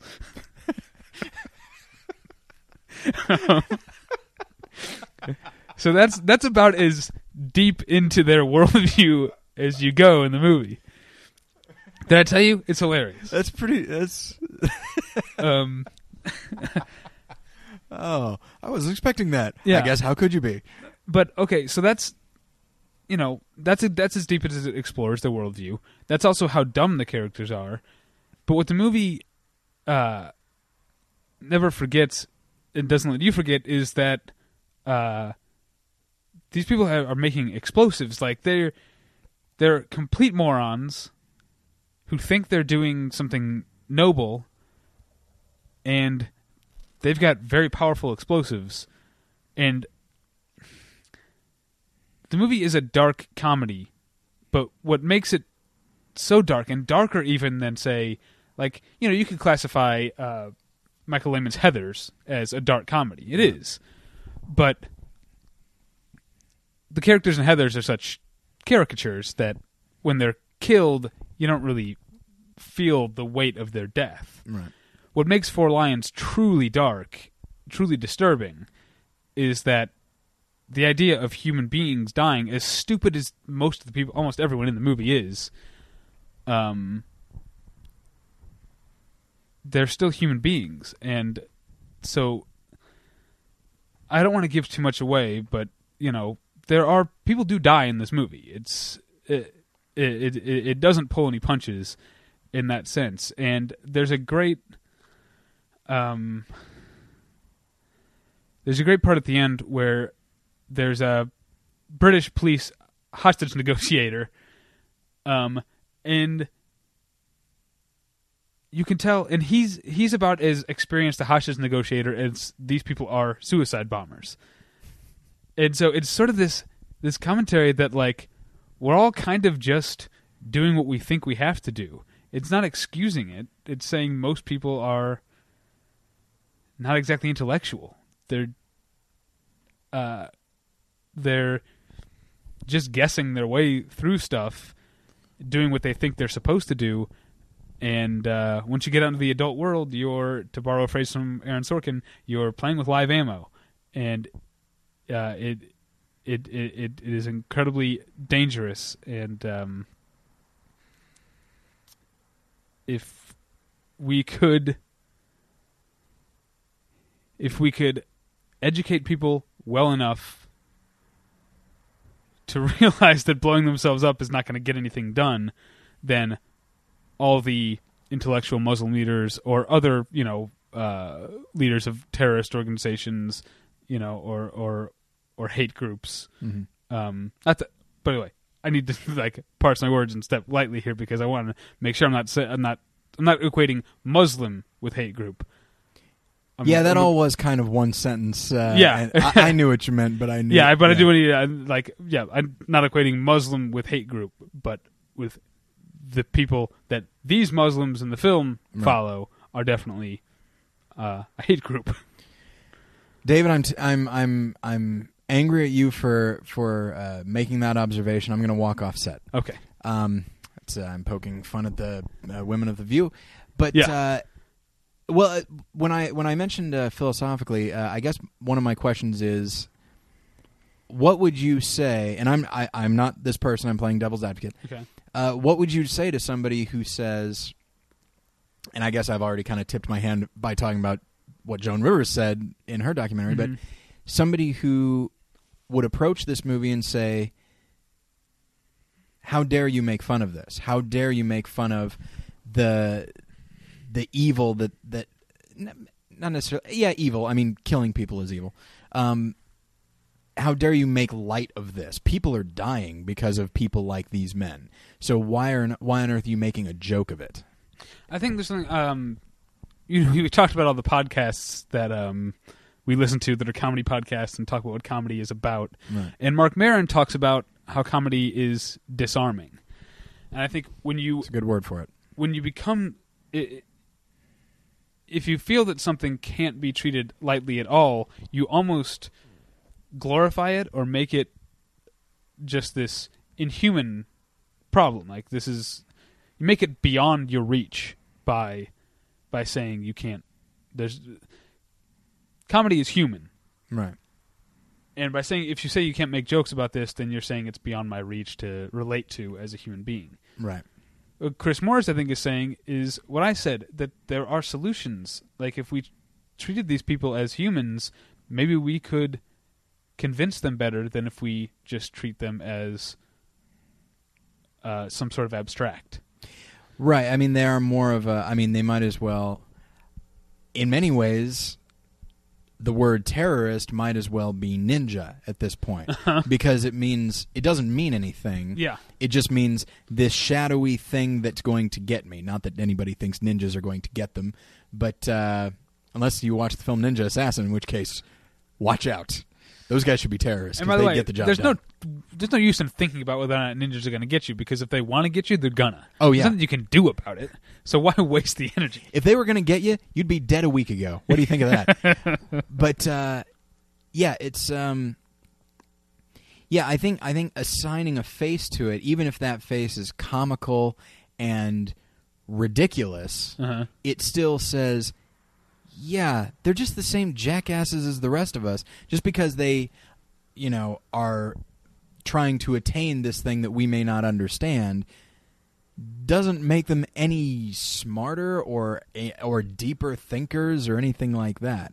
I mean, I think that's an interesting philosophy, and one that for a film like this, like you said, it's fascinating to know that, wow, this film is like a real thing that got made. It got made. Yeah. It's not just me, it's not just me with my little Hitler script that I wrote in college. It's like, isn't this funny? I'm not going to make it, of course. Someone made it. Yeah. I got to see it. I'm very excited. It comes out on Blu-ray March 8th, and I'm hoping Barnes & Noble stocks it, because I got a gift certificate with 4 lines written all over it. Oh, man. Is it really just... that may not be a real gift certificate, David. But all right, number 4 for Tyler. Okay, we're starting to catch up here, David. Okay. Winter's Bone. All right. This is my number 9. Okay. Well, you talk. You talk first. It's your... Because it's higher up for me? Yeah, and because I just talked about 4 Lions for like half an hour. Yeah, Winter's Bone is a film that in many ways I had heard good things about. I knew that it took place in southern Missouri. I knew that there are people that I went to high school with in the film. Did you recognize them? Yes. Oh, wow. Like they had speaking roles. One guy I went to high school with, and the sister of another guy I went to high school with. And that in itself is very strange. Partially because like there's this weird... I feel I'm angry at myself now, because it's just like, so let me get this straight. This guy that I went to high school with and didn't do really anything and just stayed in southern Missouri and probably will die there. He's in an Oscar-nominated film. I go to Chicago and then to Los Angeles, having gotten a degree in film along the way. And what do you have to show for it? Nothing. You know what? This. Yeah. So nothing. Yeah. This is nothing. Not a thing. You're all wasting your time listening to us. Except Movie Maker Magazine. They said that we are worth a listen. Right. You're right. I take it all back. We're doing better than that guy. We do all right.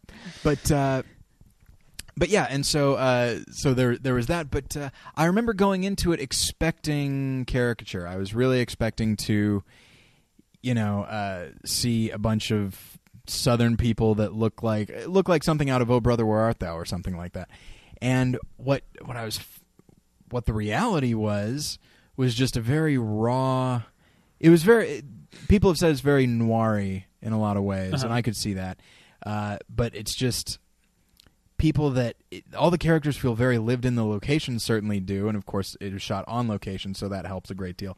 But it just created this entire underworld in a place where people don't usually associate that with the underworld, and it all had a feeling of being, while also being very stylized or stylish, I should have said. It also feels very real, like all of these people could exist. This situation could exist. And while the one, it's not even so much a critique, but while the film may have more of a backwoods feel to it that I don't think completely exists, having lived in southern Missouri, like we have stores and stuff. We have, there are nice cars that you'll find there from time to time. They're not all beat up jalopies. But that's the thing. These weren't. I don't know. I disagree even with that. Okay. I don't think they're saying there aren't stores. These people had stuff. Right. That's just not part of the story. We don't really go into town except for to go to the police station. And I think these people live even further out than where you're used to. And no, they don't have nice new cars, but they all have pickup trucks. And if you notice, if you watch the movie again, those pickup trucks might be 25, 30 years old, but they're very well taken care of. Oh, they're usually clean. They're like it was a thing that I should say that Winter's Bone was the first movie I ever watched on Blu-ray. Okay. From beginning to end. When I got my Blu-ray player, I threw in some stuff just to look at it. Right. But the first movie I sat down and watched on Blu-ray was Winter's Bone, and the way that these 1983 Ford pickup trucks were preserved, really leapt out to me. And it's I don't mean to give the impression that the filmmakers think that this is how these people live, that they're just living shacks or whatever. But that I was specifying that in case anybody gets that impression. But as I did when I first moved to Missouri from Denver. But again, the movie doesn't take place in shacks. There's a part in a barn, but that's not where they live. They live in houses. Yeah, but the houses are not very well taken care of. But you're absolutely right; the cars are, and there's an attention to detail there that I really appreciate. And I don't want to make it sound like I don't know why I'm bringing up things I don't like about the movie. What I love is, of course, the characters, pretty much all of them, because there weren't any caricatures, whether it be of a country type or this character is a villain, so obviously they're bad in every way. I don't remember the name of the character. I wish I did. I'm going to say the bad guys, or crime boss seems a little lofty, but I'll use that. His wife. Yeah, I can't remember the character's name either, but she is... I had to look it up. I spent the whole movie going, what do I know her from? Okay. And I don't think you actually have seen Season 2 of Breaking Bad. No, I haven't. But she is the meth head in one episode of Season 2 of Breaking Bad who kills her boyfriend by tipping an ATM machine over on his head. Oh, my. So, I had to look it up. But yes, that was her. But a character like hers is really just amazing because what I love is how infused the story and the characters are with the location. Mm-hmm. Because it's not merely a noir story that could have really taken place anywhere, but it happens to take place here. And I also don't like to be someone's like, oh, the Ozarks are like another character. I don't think that, but no. It as you've said before, where somebody lives is going to influence how they act, and there's a certain degree of, people have heard of it, Southern hospitality, that even the criminals subscribe to, where the boss's wife wants this girl to stop asking questions and go away. But I think she still gives her like a cup of hot chocolate or tea or whatever it was. And then I won't spoil the end, but when she confronts her again, it's just like, I'm sorry, I have to do this. Yeah. But it needs to be done. It just seems so, it seems to exist where it's supposed to be, as opposed to, hey, this seems like a neat idea. Let's have a film noir story take place in a rural location. Doesn't that sound like fun? It blends the two together in a way. I mean, I would compare the movie to films like A Simple Plan or Red Rock West. Actually, yes. Okay. I was going to say Red Rock West because there's another element. I'll throw it to you now. That I want to get to. The people who, live this kind of life or live in this kind of place that's more rural. They're separate from society in a lot of ways, and that sometimes that's by choice, and sometimes they just grow to believe that that's the way things should be. Mm-hmm. It goes back to this sort of Michigan militia, like, don't tread on me. Yeah. You can have my gun when you pry it from my cold dead fingers kind of mentality. Which is, I don't know enough of the world to know if it's unique to America, but it does feel like very much a part of what America is. This idea that America is a nation of individuals, and some people take that to different levels. Yeah. And these people,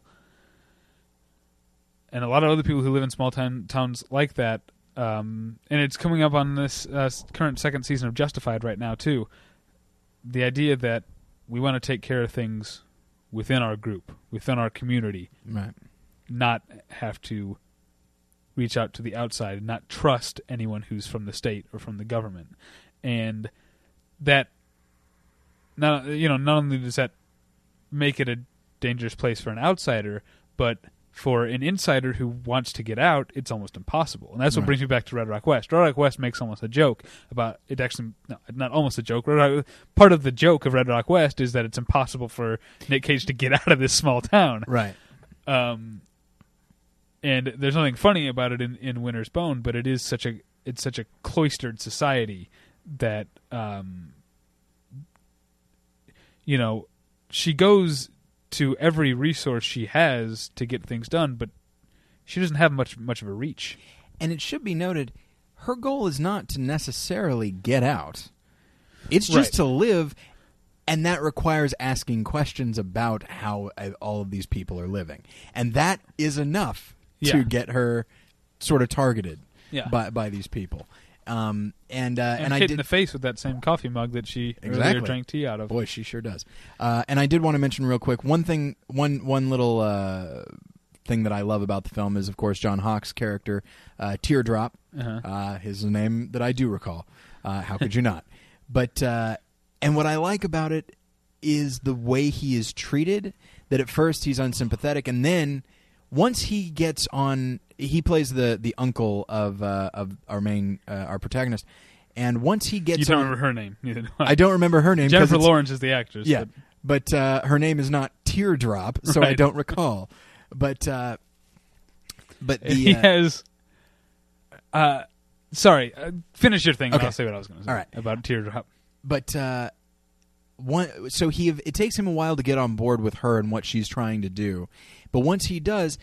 You almost feel a sense of relief that, like, all right, she's got an adult on her side finally, and then you realize this guy's a mess. Yeah, he can only make things worse. You know how we were talking about Jackie Weaver in Animal Kingdom goes from seeming nice to it's revealed how much of a danger she is. Right. Teardrop's almost the other way around. I mean, he's still a mess and very dangerous. But it's to the movie's credit that we kind of feel for him and almost kind of like him by the end, given his first scene. Oh, I think we definitely like him. He has a line in his first scene. I can't remember what he tells his wife to do, but he says it again, and he says, "I already told you once with my mouth." Oh yeah, he's not necessarily a sympathetic guy at the beginning, but by the end, once he starts to be more on board and tries to help, you realize like he's not much of an asset actually, and is actually only a liability. And that's one of the things that I like about the way the film is structured, is that, like you said, he lives in this world, and so if you're trying to get something done that doesn't fit in with what is kind of the standard thing, it doesn't matter if someone's against you or someone's with you. You're only going to be able to do so much, because the person who's with you is not that different than the person that's against you. And I really liked that aspect of certainly the way he plays it, but also just what they choose for that character to be. So, did you say what you wanted to say about him? Yes. Okay. So let's move on to my number 4. Yeah. Edgar Wright's Scott Pilgrim vs. the World. All right.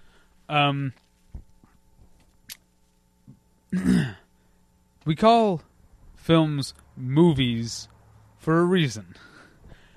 Sounds like a dissertation. But I mean, one of the things that you can do with film that you can't do with a still photograph has to do with its kineticism.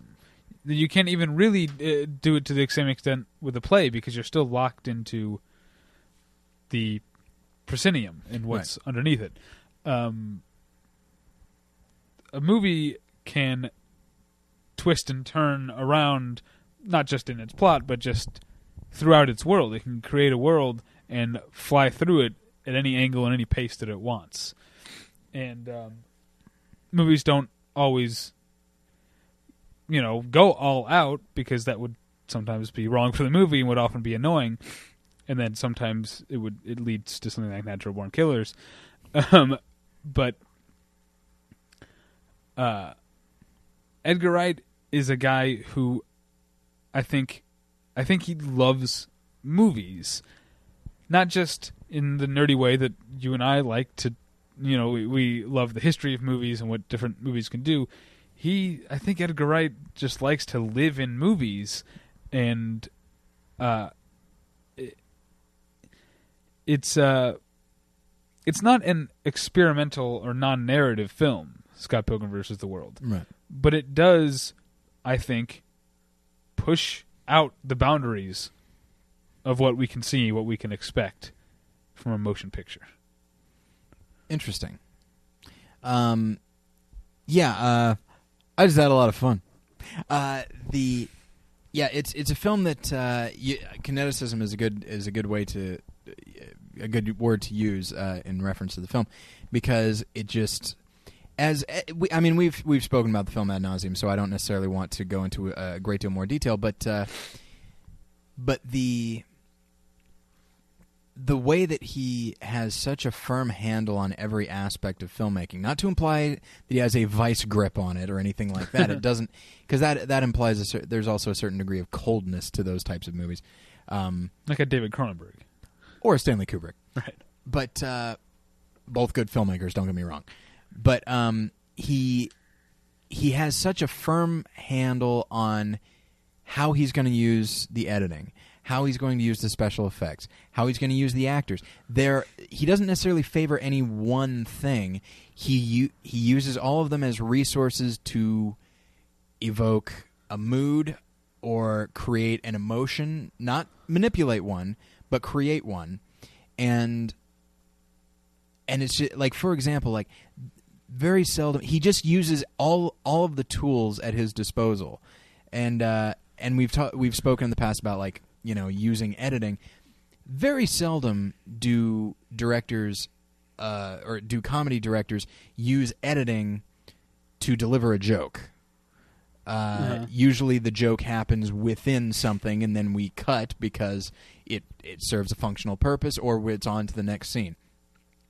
Edgar Wright really has certainly with Shaun of the Dead, even more so with Hot Fuzz, and definitely with Scott Pilgrim, he has a strong sense of, I've got the camera, I've got the editing.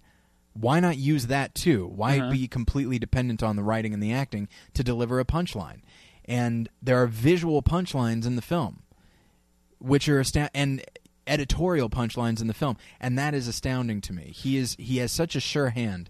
Sure hand is right, because the way he uses the camera is ballsy, and if you had anything less than a sure hand, would be disastrous. Oh, absolutely. He does. I don't know if you. I don't know if this is 100% true, but it's largely true that even in, like, he never repeats a setup in the movie. Like, even if it's a back and forth dialogue shot, each time it goes back to the other actor, it'll be a different setup than you've seen before. Mm-hmm. The camera will be at a different angle or something.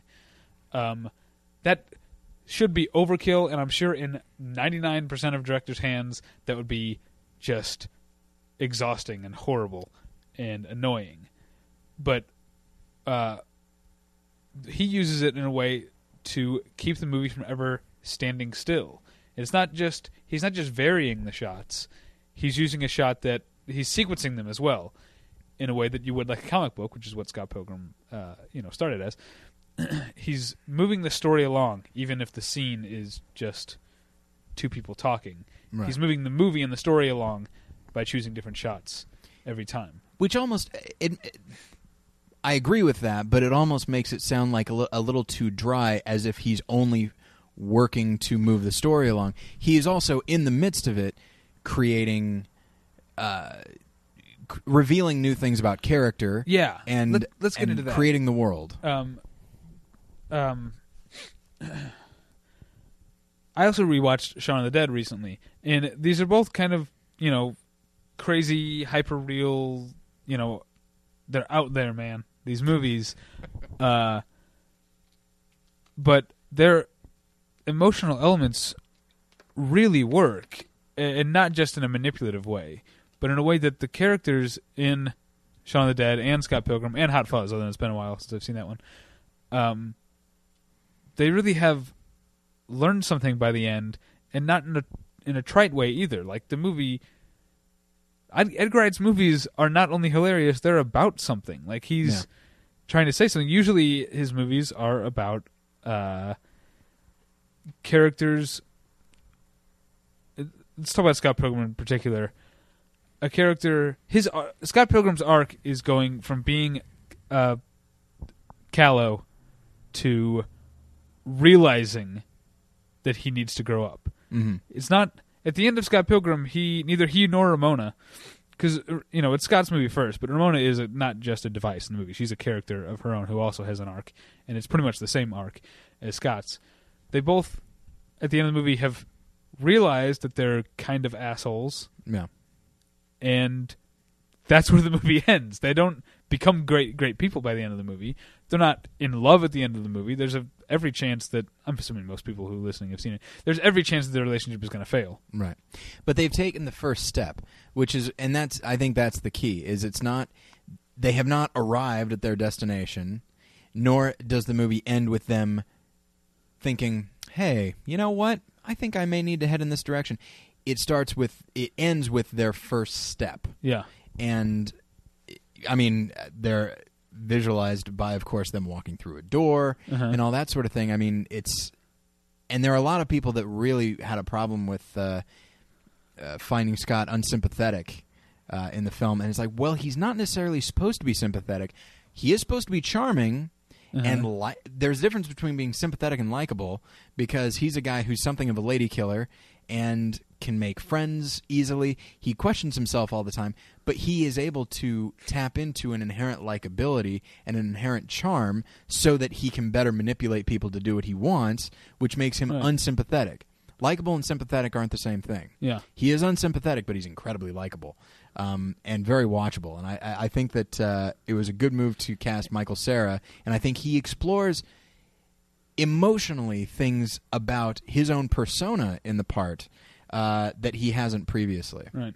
So, yeah, a really good movie that the reason that it kind of... It's my number... What is that, 7? Okay. Yes. It's my number 7, which is not very low, but the reason that it dropped out of like my top 3 or 4, I watched it a second time, and I'm very attuned, not to imply that other people aren't. I think I might be hypersensitive to tone and and the idea of overkill, and that the climax of that movie. After a while, like when Nega Scott shows up, I know that the attitude of the audience is supposed to be like, oh shit, here it comes. My attitude is like, really, another one? And then of course, but it plays on that, and then it plays on that for both things. But like, but I don't know whether it playing on it is incidental to my attitude of like, really, another one. Like, I don't think that's the attitude I was supposed to have. But again, that might be my own thing. I should mention the conversation between Scott and Nega Scott is my girlfriend's favorite thing in the movie. It is very funny, and that's the thing is like, just when I'm starting to get a little tired of what he's doing, he opts to do something completely different and freaking wins me over. So, all right, what's your number 3? Number 3 is The Social Network. Okay, I saw that. It's my number 6. All right. So do you want to talk about it, or should I? You should. Okay. First. Yeah. I'm fascinated by people who still, and I still find them on message boards and stuff, who say like, who still have the attitude of like, a movie about Facebook? Really? It's like, what? What are you, insane? I mean, I hate to be dismissive, but at the same well, they're being dismissive when they say that. But it's just like, because it's not a movie about Facebook, the thing. It's about, Facebook could be anything. It's about the people who created it, and those people could be anybody. It is an inherently... Well, those people that you have heard, they're just not paying attention. That must be... It astounds me. People saying that when... I was sort of like that when it was announced that David Fincher was making a movie and Aaron Sorkin was writing it, and it was about Facebook. Or I think this is before we knew it was based on The Accidental Billionaire. Exactly. It was just the Facebook movie, a movie about Facebook. That I think that was the title and subtitle of the film. But and when I heard that, I'm like, how are they going to make a movie out of the website? And then once you discover, oh, it's about the founding of Facebook, it's like, okay, legitimate, fine, go ahead. Yeah. Some people never moved past that. It's just like, really? It fascinates me.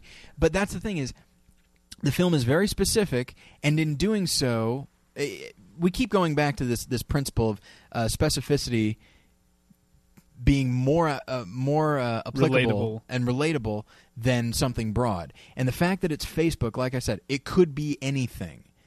It could be an idea, it could be an invention, it could be any number of things.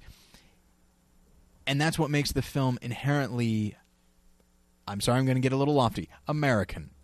It's the idea that anybody can do anything, but get ready, because there are people that are going to wish they did that. And then, why are you doing... And also, it questions the motivations of somebody who's willing to go this far to succeed. Why are they willing to go that far? Should they be willing to go that far? And it really just... And it explores motivations.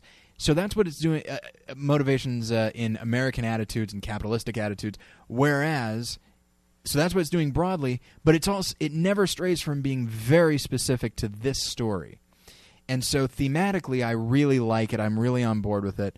And I just happen to like stories like that, where somebody gets everything they want only to find they never knew what they wanted.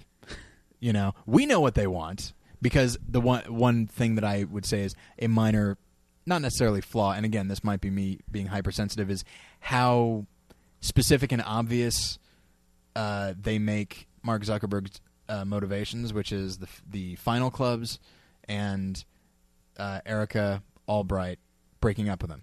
And just in case you missed it, they keep pointing back to it, whether it's he sees her at a bar, she dismisses him again, and now it's time for us to involve other schools. Like, right. There's a clear cause and effect that keeps coming up. That kind of bothers me. It's like you did a very good job at the beginning of establishing these as motivations. You don't have to keep underlining them. But there is a nice bookend. I love the way the film ends with him doing the friend request because it's still him wanting to be accepted, even completely on his own terms, which is Facebook. She's on a thing that he created completely and has billions of dollars for creating, but he still wants her acceptance. It's very simple, but it's very very real, especially for somebody like myself who so desperately wants acceptance from everybody. Now that scene at the end, I have to wonder how the movie. I mean, you say that it doesn't have to be Facebook, but to people who don't use Facebook, like me, like I was pretty sure that he was. So I was like, I had to ask my girlfriend, like on the car ride on the way home. I was like, so he's hitting refresh to see if she's accepted his request, right? And I was right, but I feel like there are people who maybe are even less aware of Facebook or savvy about it than I am, for whom that last shot doesn't mean anything. It's just him. That's clicking. true, and that is very specific. But I would compare it to. I mean, I think I might have said this before on the show, but I would compare it to a sports movie or like a movie about poker, where it's like it's less about the rules and specifics of poker as it is the people playing, and by not getting bogged down in the specifics of Facebook. And it gives us just enough, like relationship status and photos and stuff. It gives us just enough that we remember. Oh yes, I have a well, you probably don't have this thought. Oh yes, I have a Facebook account. I remember doing that. But yes, I think that last shot does require a certain degree of. I don't know, a certain degree of familiarity with Facebook and perhaps with the internet in general. Okay, but yeah, you pretty much said what I would have said, but I do want to have a few words because it's my number. It is my number 6. Yes, go right ahead. This is just, and I'm going to repeat. Well, we did a whole episode that was inspired by my reaction to the Facebook movie, to the Social Network. About abstract versus narrative art in film. And this is about the most... I mean, it's not really a short movie, but it's told like there's not a wasted bit of screen time or dialogue in the entire movie. It's I almost wanted to say sleek, but that has a connotation. It's not slick. It's sleek, but not slick. Nice. Sleek is a very good word for it. Yeah, it's almost aerodynamic. Like it the way it moves from scene to scene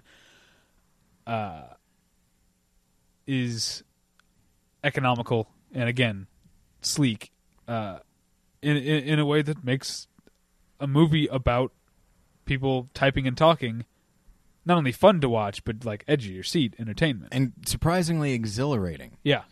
It does a very good job of capturing the excitement that these people feel as they're doing this.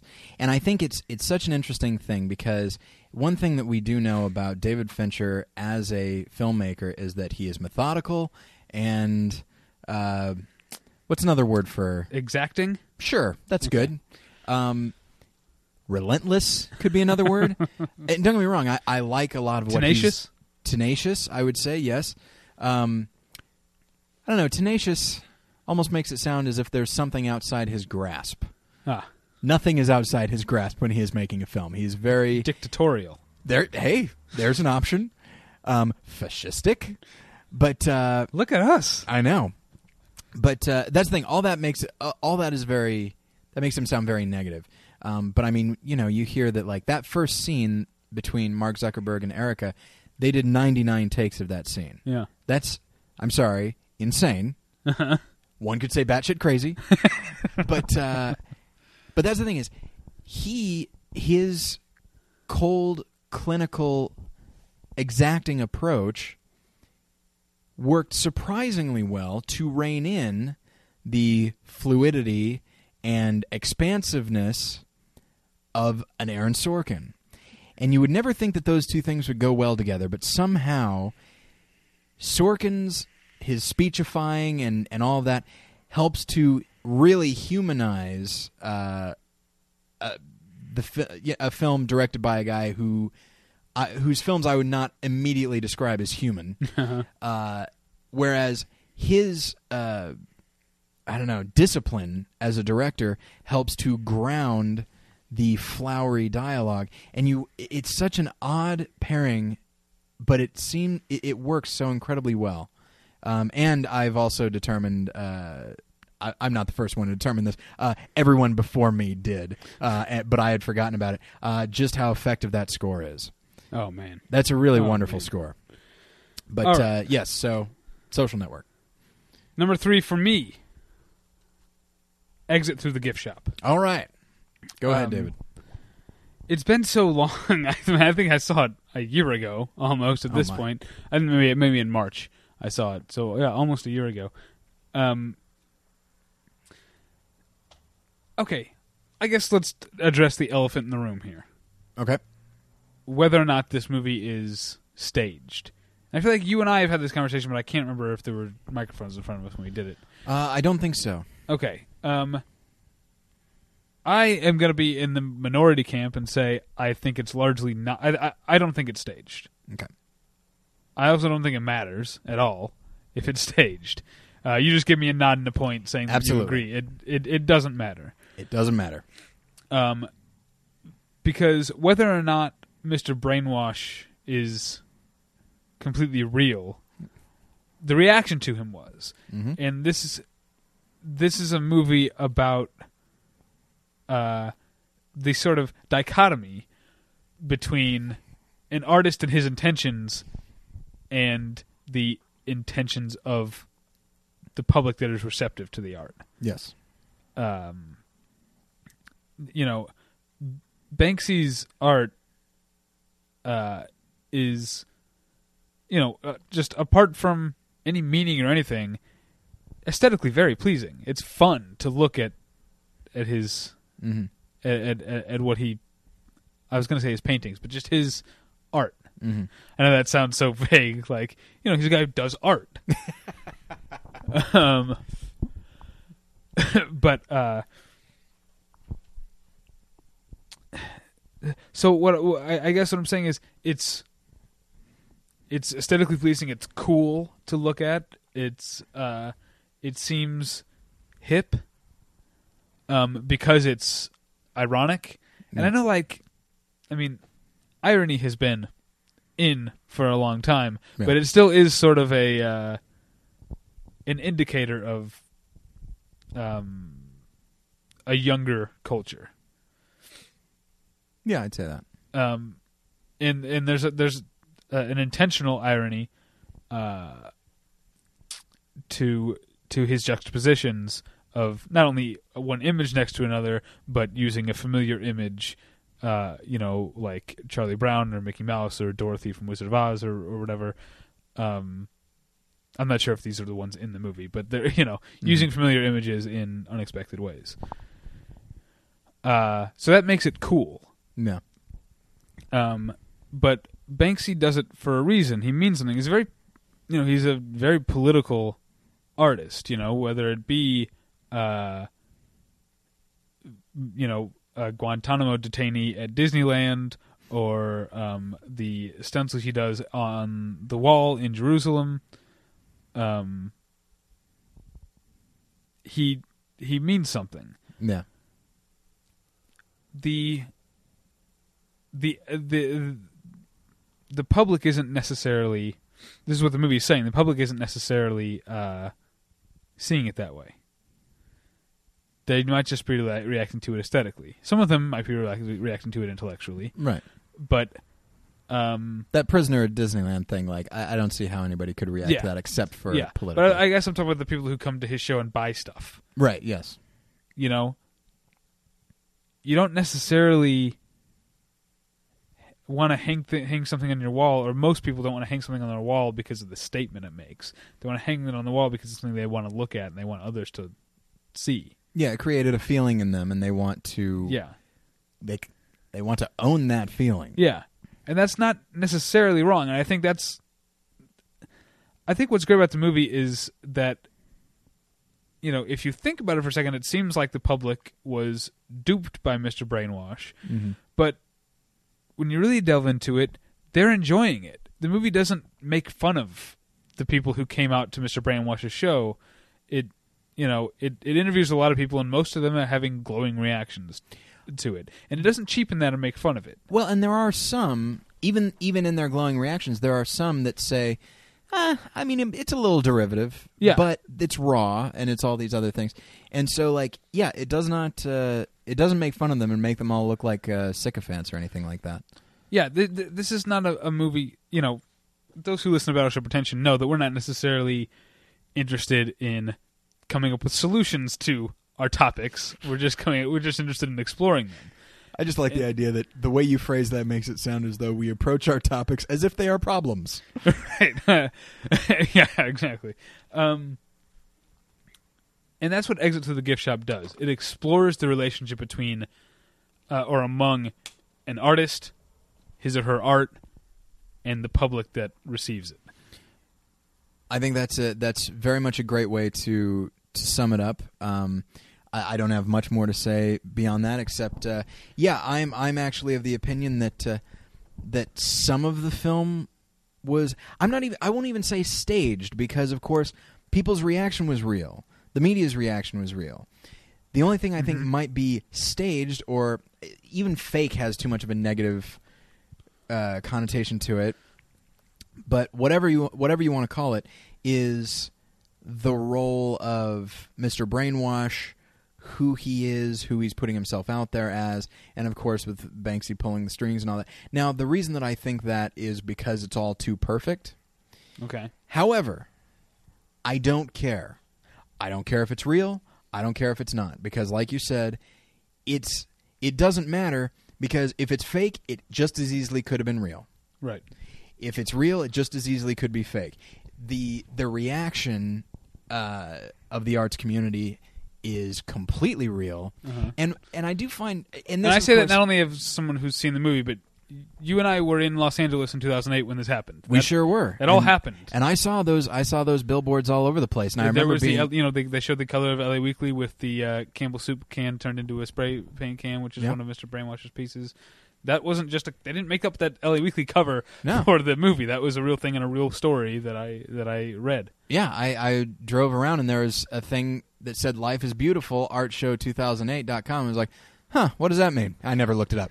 But but yeah, and then of course Obama, Hillary, and John McCain dressed up as that billboard of them all in like Marilyn Monroe wigs and stuff, and being like, what does that mean? Oh, well. But I saw it every day, and I always had that exact thought, because I'm a Neanderthal. But it is interesting that, and perhaps I'm reading too much into it, although I feel like you can't read too much into this film.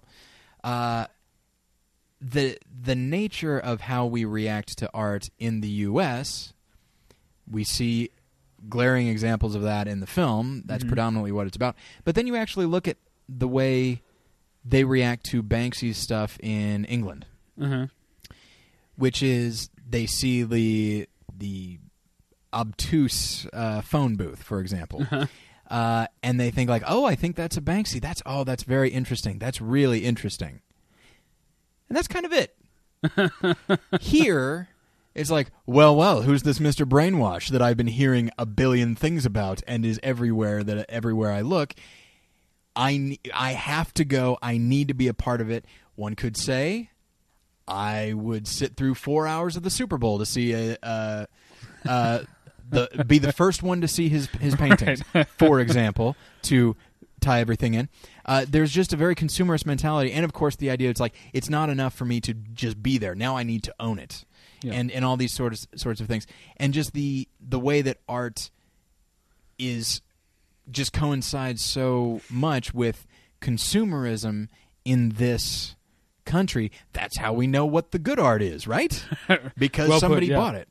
And it's just a really... And I apologize for sounding so cynical about it, because I don't think I don't consider myself to be that cynical about consumerism and how it relates to art. But I think everything that the film puts out there, as whether it did happen, whether it didn't, whether it all happened, but whether it's completely real and legit or not, everything about it could happen and has happened in the past, and that's one of the things that I love. It so expertly understands what it's exploring.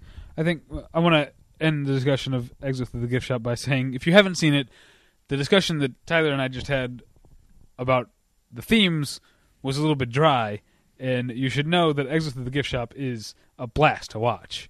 It's a lot of fun. It's very funny and fun. Yeah. What's your number 2? My number 2 is Toy Story 3. Let's talk about it later. All right. My number 2 is The Kids Are All Right. It sure is. This is one that snuck up on me.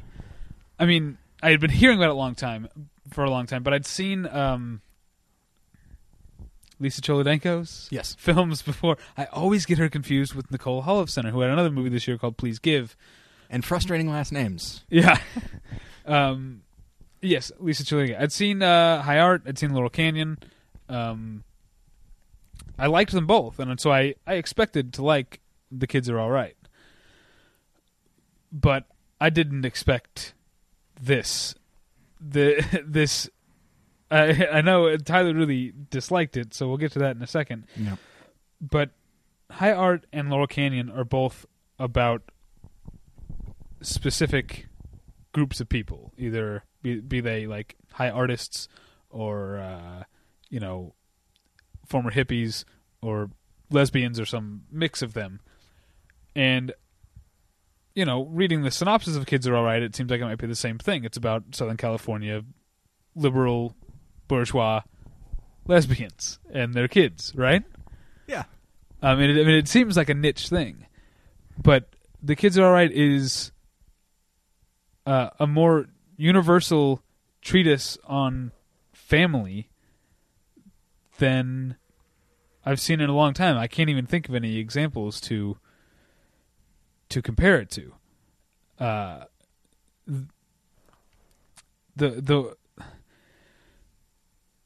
The way that the bonds, it explores the difference between the blood bonds of a family and the bonds that are formed just over time and proximity.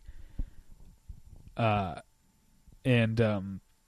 it's a movie that's full of life and joie de vivre. It's also that's a good way to describe it. Yeah. It's also a much more kinetic movie than I had come to expect from Lisa Cholodenko. There's the part when Mia Wasikowska, I can't remember the character's name. I can't remember the character's name, but okay. Not Laser, but the one with the normal name. Right. She gets on the back of the motorcycle with Mark Ruffalo, and that ends up being a very important thing that happens. But in the moment, it's just about freedom and movement, and just almost like the Nick Cave scene in Harry Potter and the Deathly Hallows, you can just extract it from the movie and find it beautiful. Yeah. It's all these things, and it's so much more, and so much.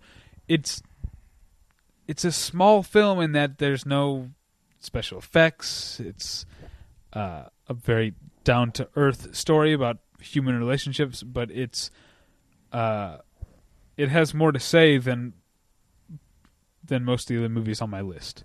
Now, tell me why you didn't like it.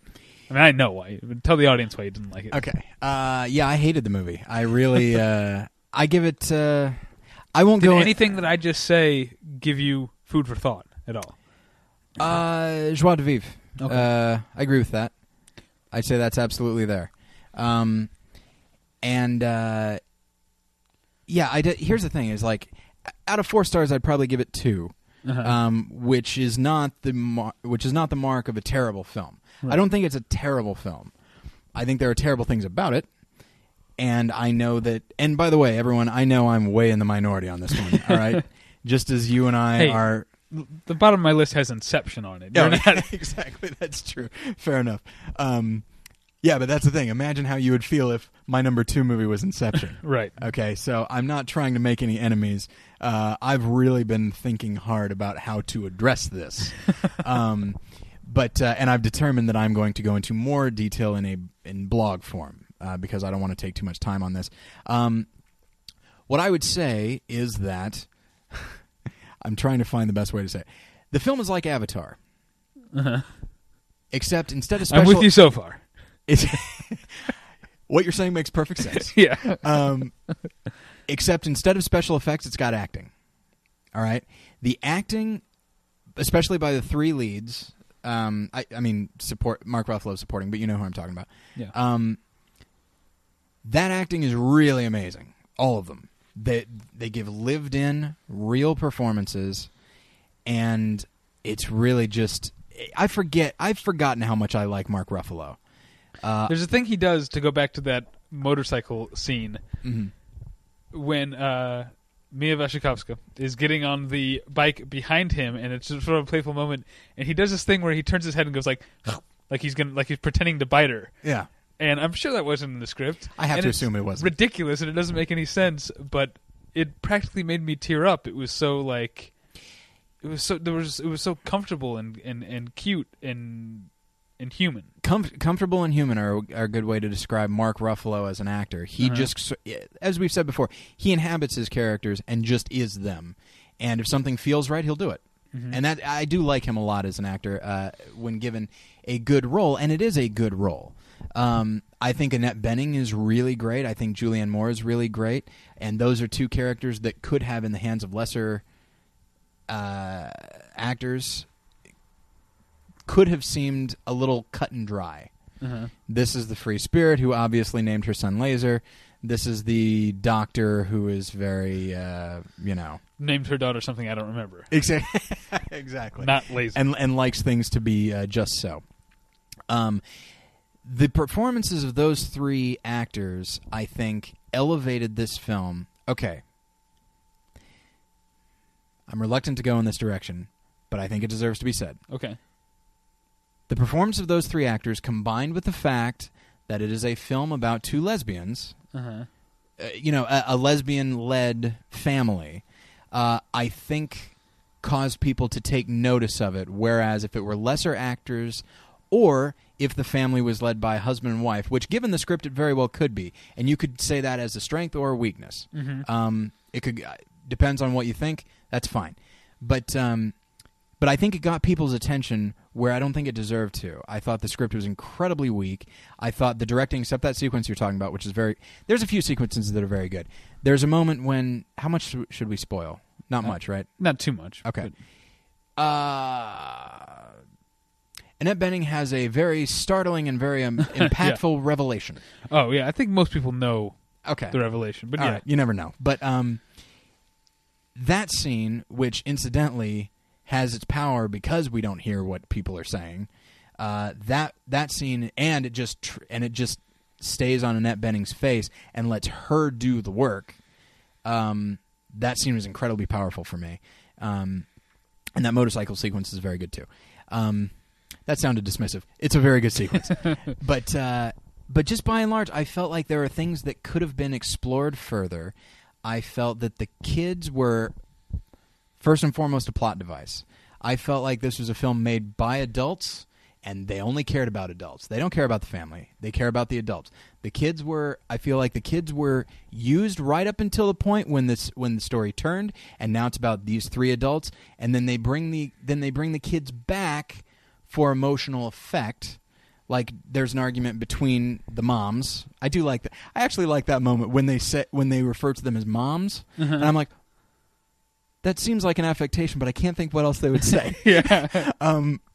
It seemed like a clever thing, but it's like, I guess that's what you would say.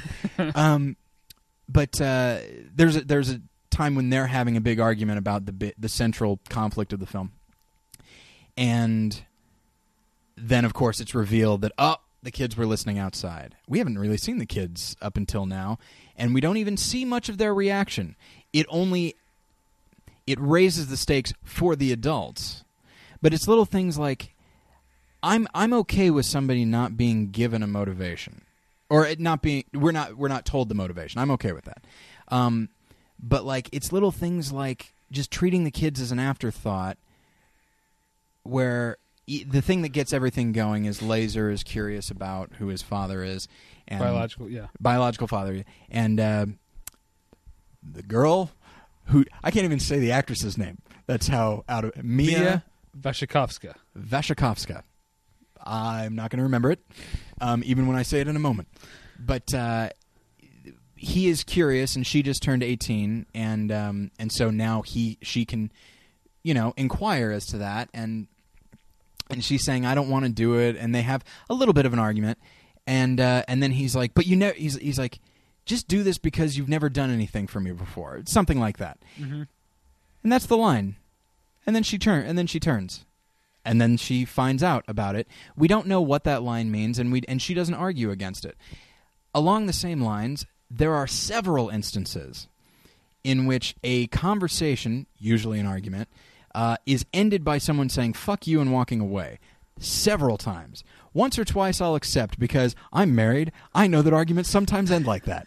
But to go to the well so many times, and then to go to that well so many times, and then act as though you have a couple options. One is to not do that. Or two, if these people are saying fuck you to each other this often and then walking away without any resolution, that means there's probably a problem with how they are relating to each other, and you're not dealing with it as a filmmaker. I think... Okay. Are you done? No, no. I'm talking about the script right now, and then of course there's little things like...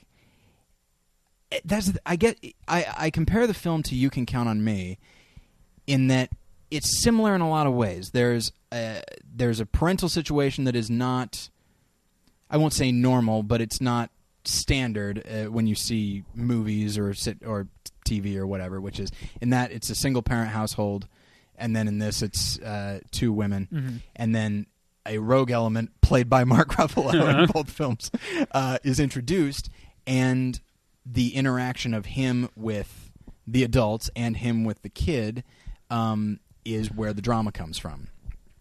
And I feel like You Can Count on Me did it so much better because it really took its time on the relationship between the kid and his mom. In You Can Count on Me, the kid and his mom, and the kid and, in this case, his uncle, whereas it's little things like... And this is where I think it's a wasted opportunity. And again... I guess you're supposed to review the movie that was made, not the one that you wish was made. Yeah. But if it's a waste, going to make that point. But if it is a wasted opportunity, it's a wasted opportunity. Laser has been raised by two women and has one older sister. He's never, to my knowledge, had an adult male in his life. Now, regardless of what someone may think about that, that's going to register as, I've never had... And they toy with it a little bit when Mark Ruffalo says, your friend's kind of a tool, as we are shown by him wanting to piss on a dog's head. Like we all do at that age. It's neither here nor there. I'm sorry. I think this is just an experiential thing. If you don't know kids who are like that kid, then we grew up in different places, because that kid was... I grew up in a lot of different places. I knew people that threw shopping carts off of buildings, all right? That kid, as much as I hated him, rang so true to me. Did he really? Yeah. He did not ring at all true to me. He seemed like a collection of unpleasant things so that we felt unpleasantly about him.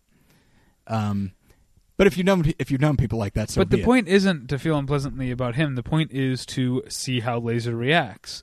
And I completely disagree with your assertion that the movie forgets about the kids, because it keeps returning to them, and even for a moment here or there, because the point is that we're supposed to... Yes, it's a movie made about adults, and adults are the head of the family, and these are still kids. I mean, Mia, whatever, is 18 at this point, but we return to them occasionally into situations in their relationships, because they're growing up.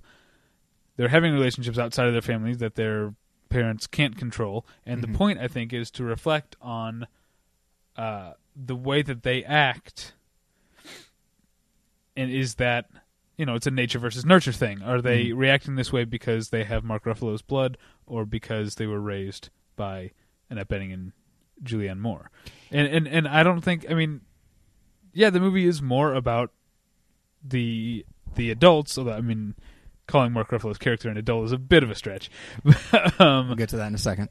But I think it returns to it often enough to keep the kids as part of the theme, and part of the point. And I think maybe that's you and I, we don't have any children together or separately. Or separately. But I guess some of it has to do with just personal ideas or definitions, and I don't even mean philosophically, but just what we think a kid's role in the family is. Like, to my knowledge, both because of my parents and the parents that I've known, and now strangely enough, my friends who are parents and my brother and that sort of thing. I mean, the kid, I probably should say children. The kid sounds a little dismissive, but children are not something that can even when they're teenagers, like we touch on every once in a while and be like, oh, what are they up to? Yeah, all right. Okay, now back to the adult problems. Like, when you're a parent, you're a freaking parent all the time, and you have your own problems, admittedly, but like, I guess in my view, like, if it were truly about the family, this would be more of an ensemble, and it isn't. It's very much about this issue. But not all parents work that way. I don't think the movie is saying that Annette Bening and Julianne Moore are perfect parents. Mm-hmm. I think it goes out of the way to say that they're not a perfect family. I think that's where the saying fuck you and walking away from. It's sort of like the end of Scott Pilgrim. They're not, just because they hold hands at the end doesn't mean they're better. Mm-hmm. Like, this saying fuck you was part of their problem, and at the end they're not done working on it. They've got more to do. They've just made the decision on that they're going to do it, and they're going to do it together. And as far as the parenting, I wouldn't put it past those kind of, enlightened, liberal parents to take a hands-off approach to their teenagers. And that's the thing is, I guess perhaps that I agree with. In fact, I've agreed with a lot of what you've said. But just because the parents are being hands-off doesn't mean the filmmaker has to be.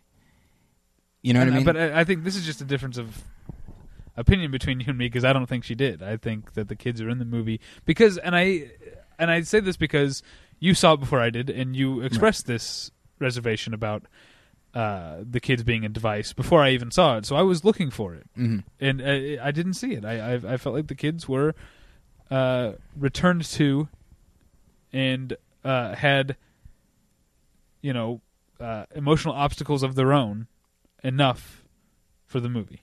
But those emotional obstacles are not explored nearly as in depth as those of the adults. Well, yeah, but that's, again, you're just reviewing the movie that you wish you had seen. The movie is more about the adults. It's made by an adult. Absolutely. Adults have more agency in the world. That's fine, but at the same time, it's just. I guess what frustrates me is like the story that they certainly the story that they chose to make, but also little things like maybe I'm frustrated by the tokenism approach taken with the children, but it's stuff like, for example, there's a scene where Mia Wasikowska, what have you, and Laser are talking like they've had their lunch with Mark Ruffalo. I do like that scene, actually, because the inherent awkwardness of it is splattered across the screen. But so they've had their lunch with him, and then afterwards, Mia says, I think I'd like to see him again. And then Laser says, ugh, you want to see him again? Now, admittedly, that reaction might be the fault of the actor and overplaying his distaste for such a thing. A scene or two later, he's hanging out with Mark Ruffalo. We never see how he got there. We never see that, or we don't see how he got there, nor do we see any distaste that he has for being there. I think that you had maybe by that point in the movie already started hating it, because that's not... Oddly enough, no. Not until... I didn't start hating it. Like, I didn't feel that his... I thought that his reaction was a lot more conflicted than that when he said you want to see him again. But we, and that's the thing, is we just have to guess at that. I think it's on Josh Hutcherson's face. I think he does a good job in the role. Ugh. I don't think he's bad. I think he's adequate at best. But and I guess and that's the thing, is I didn't actually start hating it until the main plot conflict came along. Partially because we all know it. Do you want me to just say it? Okay. So Julianne Moore starts having an affair with Mark Ruffalo. And first off, like, the handling of that and where they choose to inject comedy seems really clunky to me. The way they handle, like, the sex scenes, which are very explicit, which doesn't bother me, actually. But it's done in an almost comedic way that if this were only Julianne Moore's story, would make a bit of sense. But because we've seen the other characters and we know what a betrayal this is and how hurt they're going to be, part of me is like, why are we supposed to be having fun with this when we know how frustrating it's going to be down the road? I think that once again, you're not seeing things from this this part of society's worldview. It's not. They don't have the. Are you about to sound like a hippie? They don't have these hang-ups, man. No, but it is essentially that.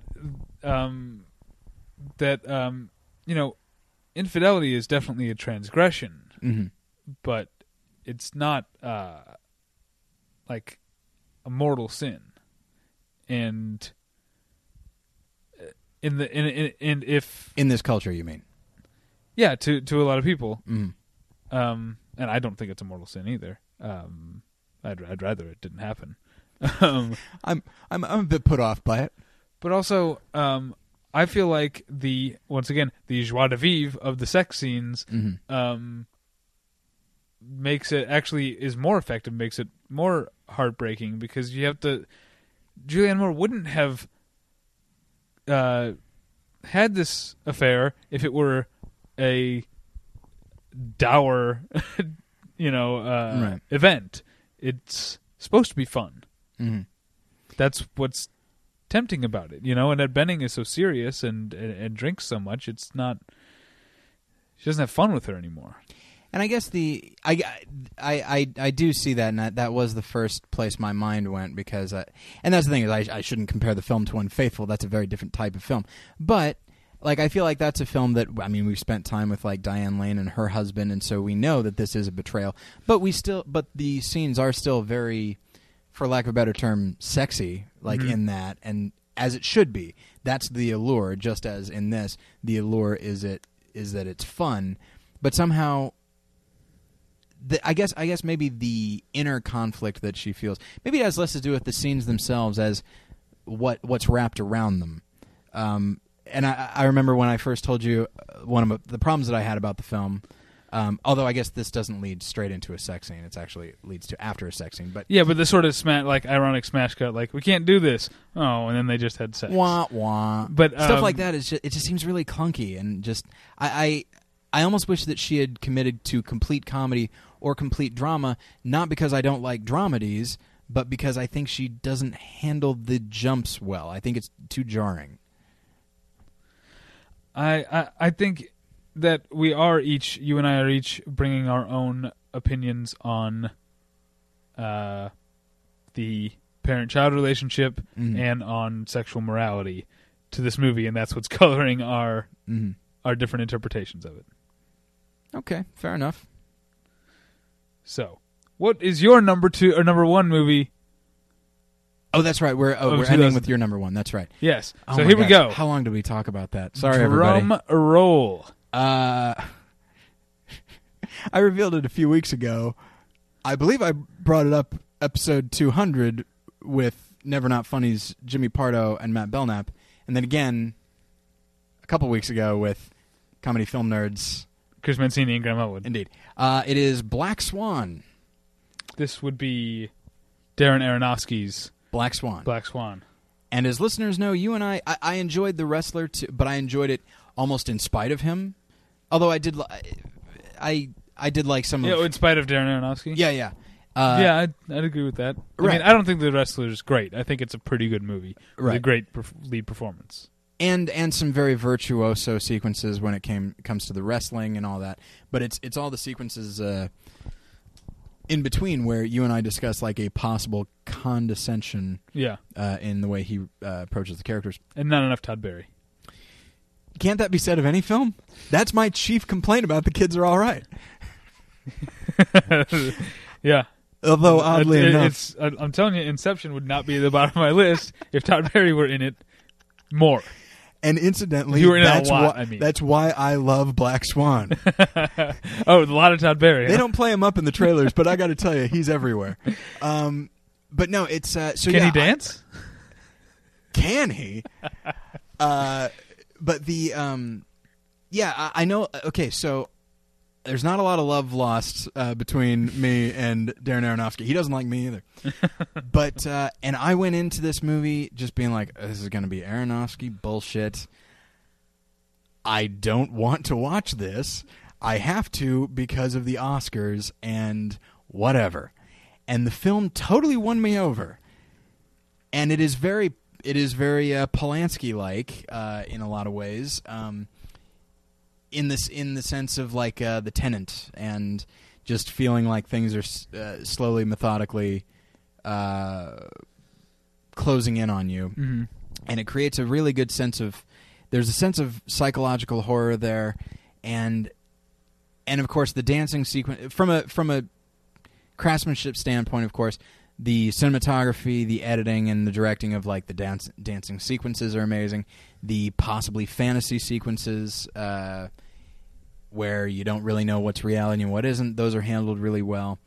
And I think the performances are great all throughout. I am actually perfectly fine with... is it Mila or Mila? Mila Kunis? I think it's Mila. Okay. Her performance is fine. I'm actually kind of happy she wasn't nominated for an Oscar. Like, I feel like her being nominated would have just been like, hey, she was in it too, and we like this movie, right? Now, I'm going to, again, pull a Tyler and talk about a movie I haven't seen. Go ahead. But it seems to me that the most divisive performance in the movie is the French guy. Vincent Cassel, is that his name? Frenchie. That's what I like to call him. And, I mean, he's an actor that I have liked and stuff and disliked and stuff. Mm-hmm. Did you like his performance? I did. Okay. I think people's problems with him... I have no idea. I'm completely speculating. I didn't know that anybody was critiquing him. Oh, okay. So I just learned of this, and now I'm going to speculate on people's motivation for it. I think the main complaint I've heard is sort of like mustache twirling type of like... Which is odd. I actually don't get that at all. Okay. I could be misunderstanding what people are saying, seeing as I haven't seen the movie. He is given the clunkiest dialogue. That I'll say. I'll say that. And he's given the most on-the-nose dialogue. And so I could see people maybe attributing that to like the performance or something, being like, he was a little too on the nose. You could think that about the character because of how he expresses himself. But no, I think he's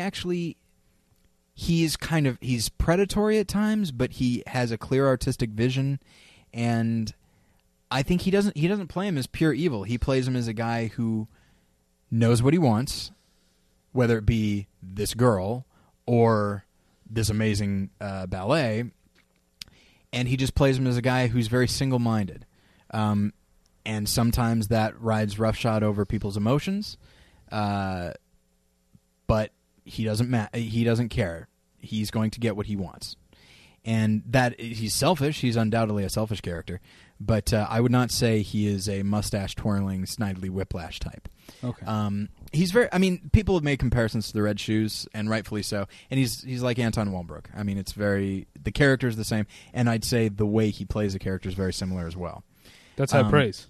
What was that? That's high praise. I think Anton Walbrook is great in the Red Shoes. Yeah, and I think Vincent Cassel is very good. I like him as an actor quite a bit, even in films like Ocean's 12 that I hated.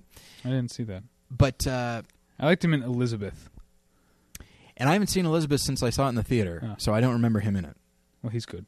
But I liked him in Eastern Promises. Sure, yeah. But what I like about the film, and I think Natalie Portman, I don't know why people give her crap. They're like, oh, she doesn't do a good job. Are you kidding me? Like... fear, and not even fear, terror, which is what she's feeling, is one of the hardest emotions to play. It seems effortless when done well. And her mixture of confusion with what's happening in her life and the terror of what's happening, and while also playing a character who has trained herself to hold everything in emotionally, like... She's playing a lot of levels there, and she plays them all perfectly. Like I get a very strong sense of who her character is, and I get a strong sense of her arc. I should say I'm not a fan of Natalie Portman. I know you're not, and I don't think I'm a huge fan either. I think I had to admit that to myself that I wasn't a fan because she seems like she's probably really cool. Like she seems smart, and she makes good choices. And she was a guest judge on Top Chef a season or two ago, and I watched it just for her. Didn't she get drunk?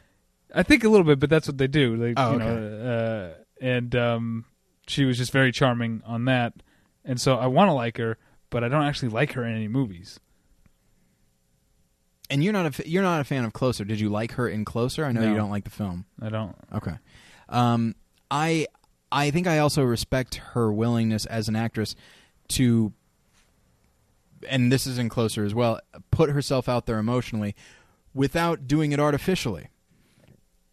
Like really playing playing the emotion too much to show you how raw she's being. Like she'll do it to the extent that the character will allow her to, and I like that a great deal. But the thing that got me the most is, I mean, we talked about it with Exit Through the Gift Shop, is exploring the artist's relationship to, in that film, of course, various things, but the artist's relationship to his or her art, and the feeling of tapping into something bigger than yourself, making it your own. And that's and from an acting standpoint, like she's of course she's a dancer, but she's also playing this role, or rather her character's playing these two roles. And that's the thing, is actors say, like, well, you can bring a lot of yourself to the role, but this character realizes that she needs to bring the role to herself first, and in doing so kind of ruins her life a little bit. And it's just about, like, I don't know, it's almost like this little treatise on how, if you're an artist, like how much you need to be willing to commit to following your art where it goes, because after a while it's leading you. I know that sounds really pretentious, but like if you're a writer and let's say you're writing what a character is doing, after a certain point, if you've crafted a good enough character, a strong enough character, he or she will tell you where they're going. You don't tell them. Right. And that's the thing, is just the big thing that the film returns to, probably too much, is letting go. Let go. You just need to let go. And in this case, this woman is so stifled but on her own. She does it to herself, probably as a function of some things that her mom has told her. But like, and one of the big things, as I'm sure we've all heard about, is sexuality. That she is probably a virgin. She's uncomfortable with the idea of sex. She's uncomfortable with the idea of masturbation and all these things. And so as she is slowly but surely letting go, she experiments with things, and I found those scenes to be very raw and even a little, not scary. I wasn't frightened by them, but I understand why she is frightened of them. And at all... So, I mean, the trailer did kind of give the impression that there were horrific elements to the movie. There are. Oh, absolutely. There are Cronenbergian aspects to the film. But and that's the thing, is all of that is to put you in her mindset as she is, in her own mind, earning her art. In this case, earning her role, but also just letting go completely. And it's a film that you've brought up the word a couple of times. It's audacious, and I appreciate that kind of audacity. It's an audacity of it feels finally like Darren Aronofsky let go. It's like the film itself is the story of him making the film, of him finally being like, I'm not going to keep layering things on top of this. I'm just going to let the film tell me where it's going to go. And I feel like that's a very ballsy approach, but I also know that some people, possibly yourself, I really don't know how you'll react to it. Some people might really hate it, but I actually appreciate that level of just letting the art dictate where it's going to go. So I really love the movie, and I went in expecting to hate it. Okay. Well, David, what's your number one? That's what I want to know. Drum roll, please. Don't really. I'm not going to. It is Toy Story 3. Toy Story 3. I was going to say Lee Unkrach's Toy Story 3 because I'm trying to say the director's name. Oh, okay. But is he the sole credited director? Yes. Okay. Lee Unkrach's and Pixar's Toy Story 3. I like to think it belongs to all of us, David. I'm as surprised as you, the listener, are that this is my favorite film of the year. And I say that assuming the listener has certain preconceived ideas about me and who I am. But I mean, in the past, I think Ratatouille was your, Tyler, favorite film of 2007. Yep. And Up was your second favorite film of 2009? Third, and then WALL-E was, I think, number 2, 3, or 4 of 2008. Yes. Okay. So you should be the one who has Toy Story 3, at least in your top 10. Where is it? 2. Oh, that's right. Yeah, I forgot that we just. I thought I hadn't heard you say it, but we just said it. Yeah. Okay, so that's right. But you should be of the two of us. You should be the one that has Toy Story 3 as your number one, based on your history with Pixar. Whereas those three movies you named, Ratatouille, WALL-E, and Up, you hate I them. have no. I mostly liked them, Mm-hmm. but I have definite problems with all of them. I don't think any one of those three was in my top 10 of those years. And also, I tend to be a guy who always prefers the first movie. I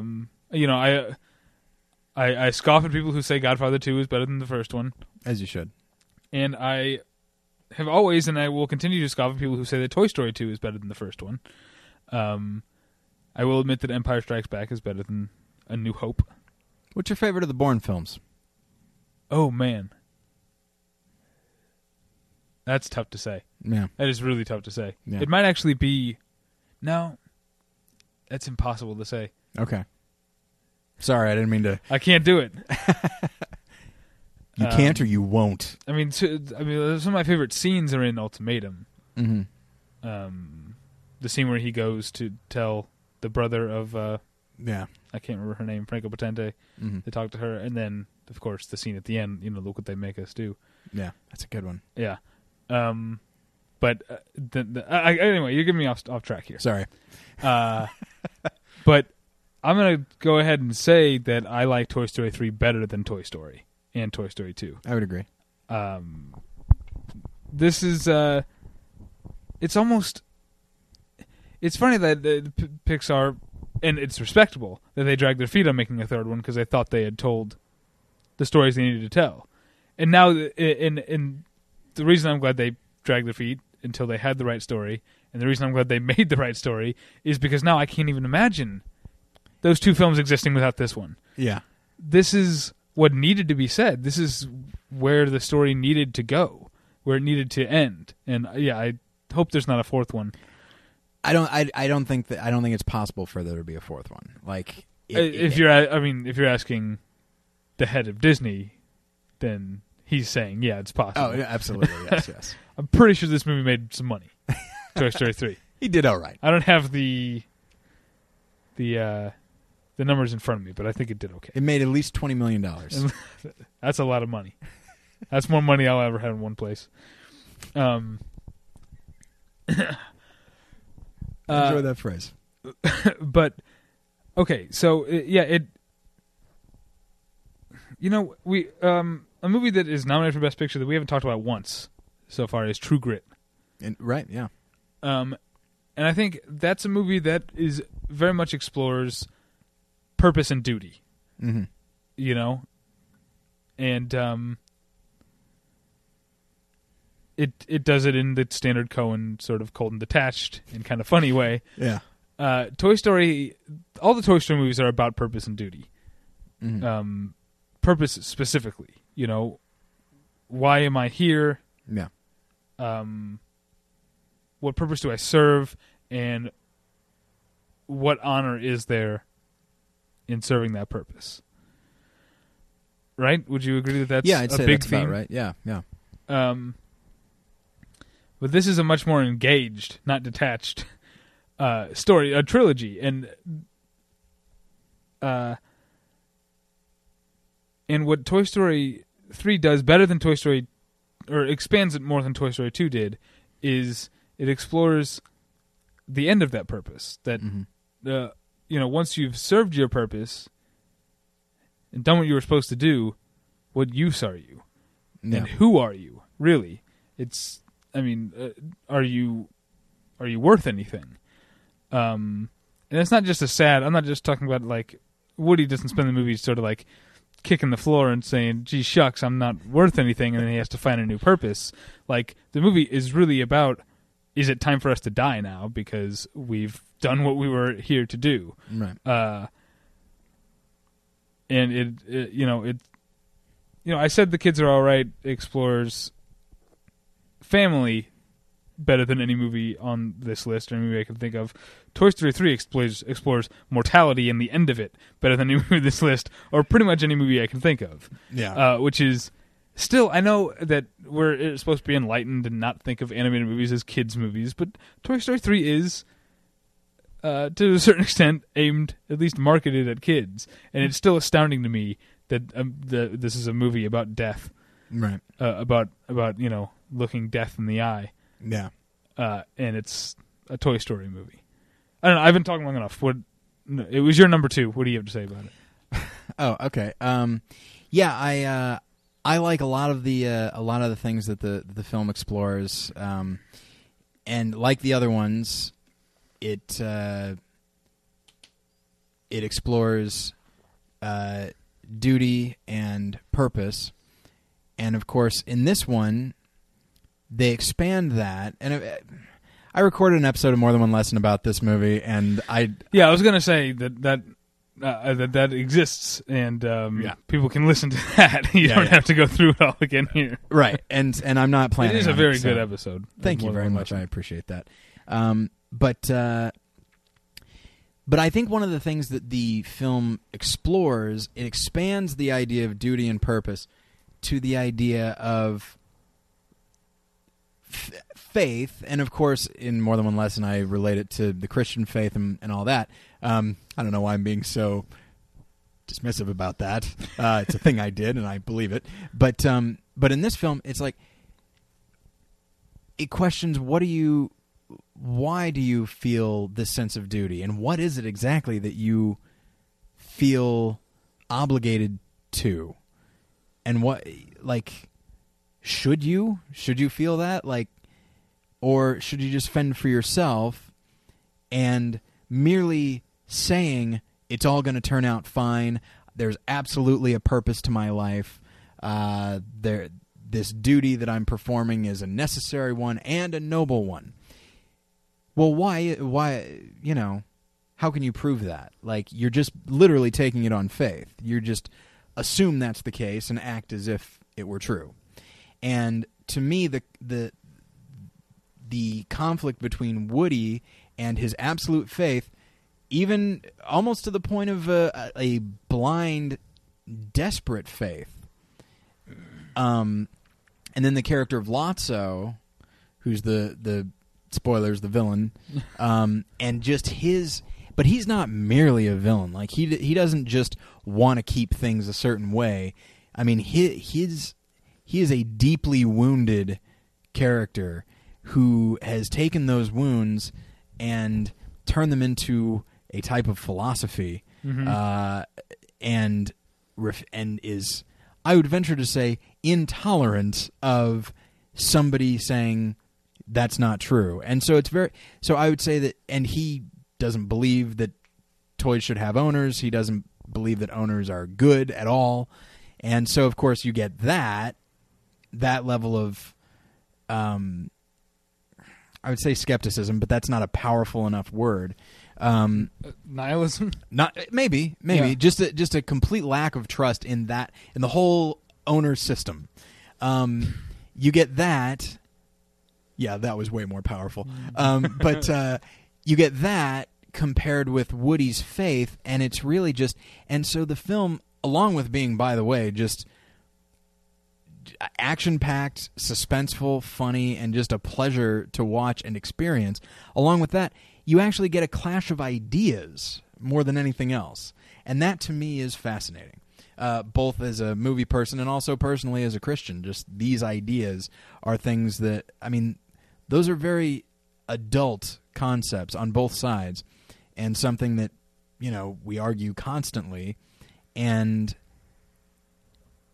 just the fact that, like you said, that the film was willing to explore that the filmmakers were willing to explore that in what is ostensibly a kids movie without ever making it seem like they're injecting something solely for adults. You know what I mean? Like, I think kids can still watch and enjoy the film. They may not be able to understand it on every level, but as you and I have said before, I think kids are smarter than we take them for and are more observant. And it's probably never too. You're probably never too young. Maybe a little too young, but these are ideas that you may even have as a kid, and that you're definitely going to have as an adult. And so it's never too soon to start thinking about them, even if in regards to a toy cowboy and a stuffed pink bear. So yeah, I thought the film was amazing.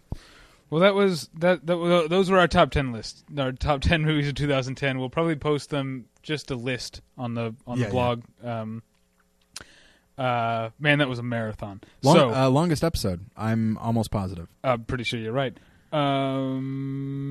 Live show, March 5th, Meltdown Comics, $5, free beer, Sean Cullen, James Adomian, Michelle Balloon, Jim Bruce. You can email us, David at battleship-pretension.com, Tyler at battleship-pretension.com.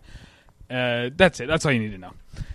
Oh, really? Yeah. This is where we run out of steam. Yeah. Okay. All right. Yeah. Thanks, everybody, for listening, and we'll get you next time. Bye. Bye.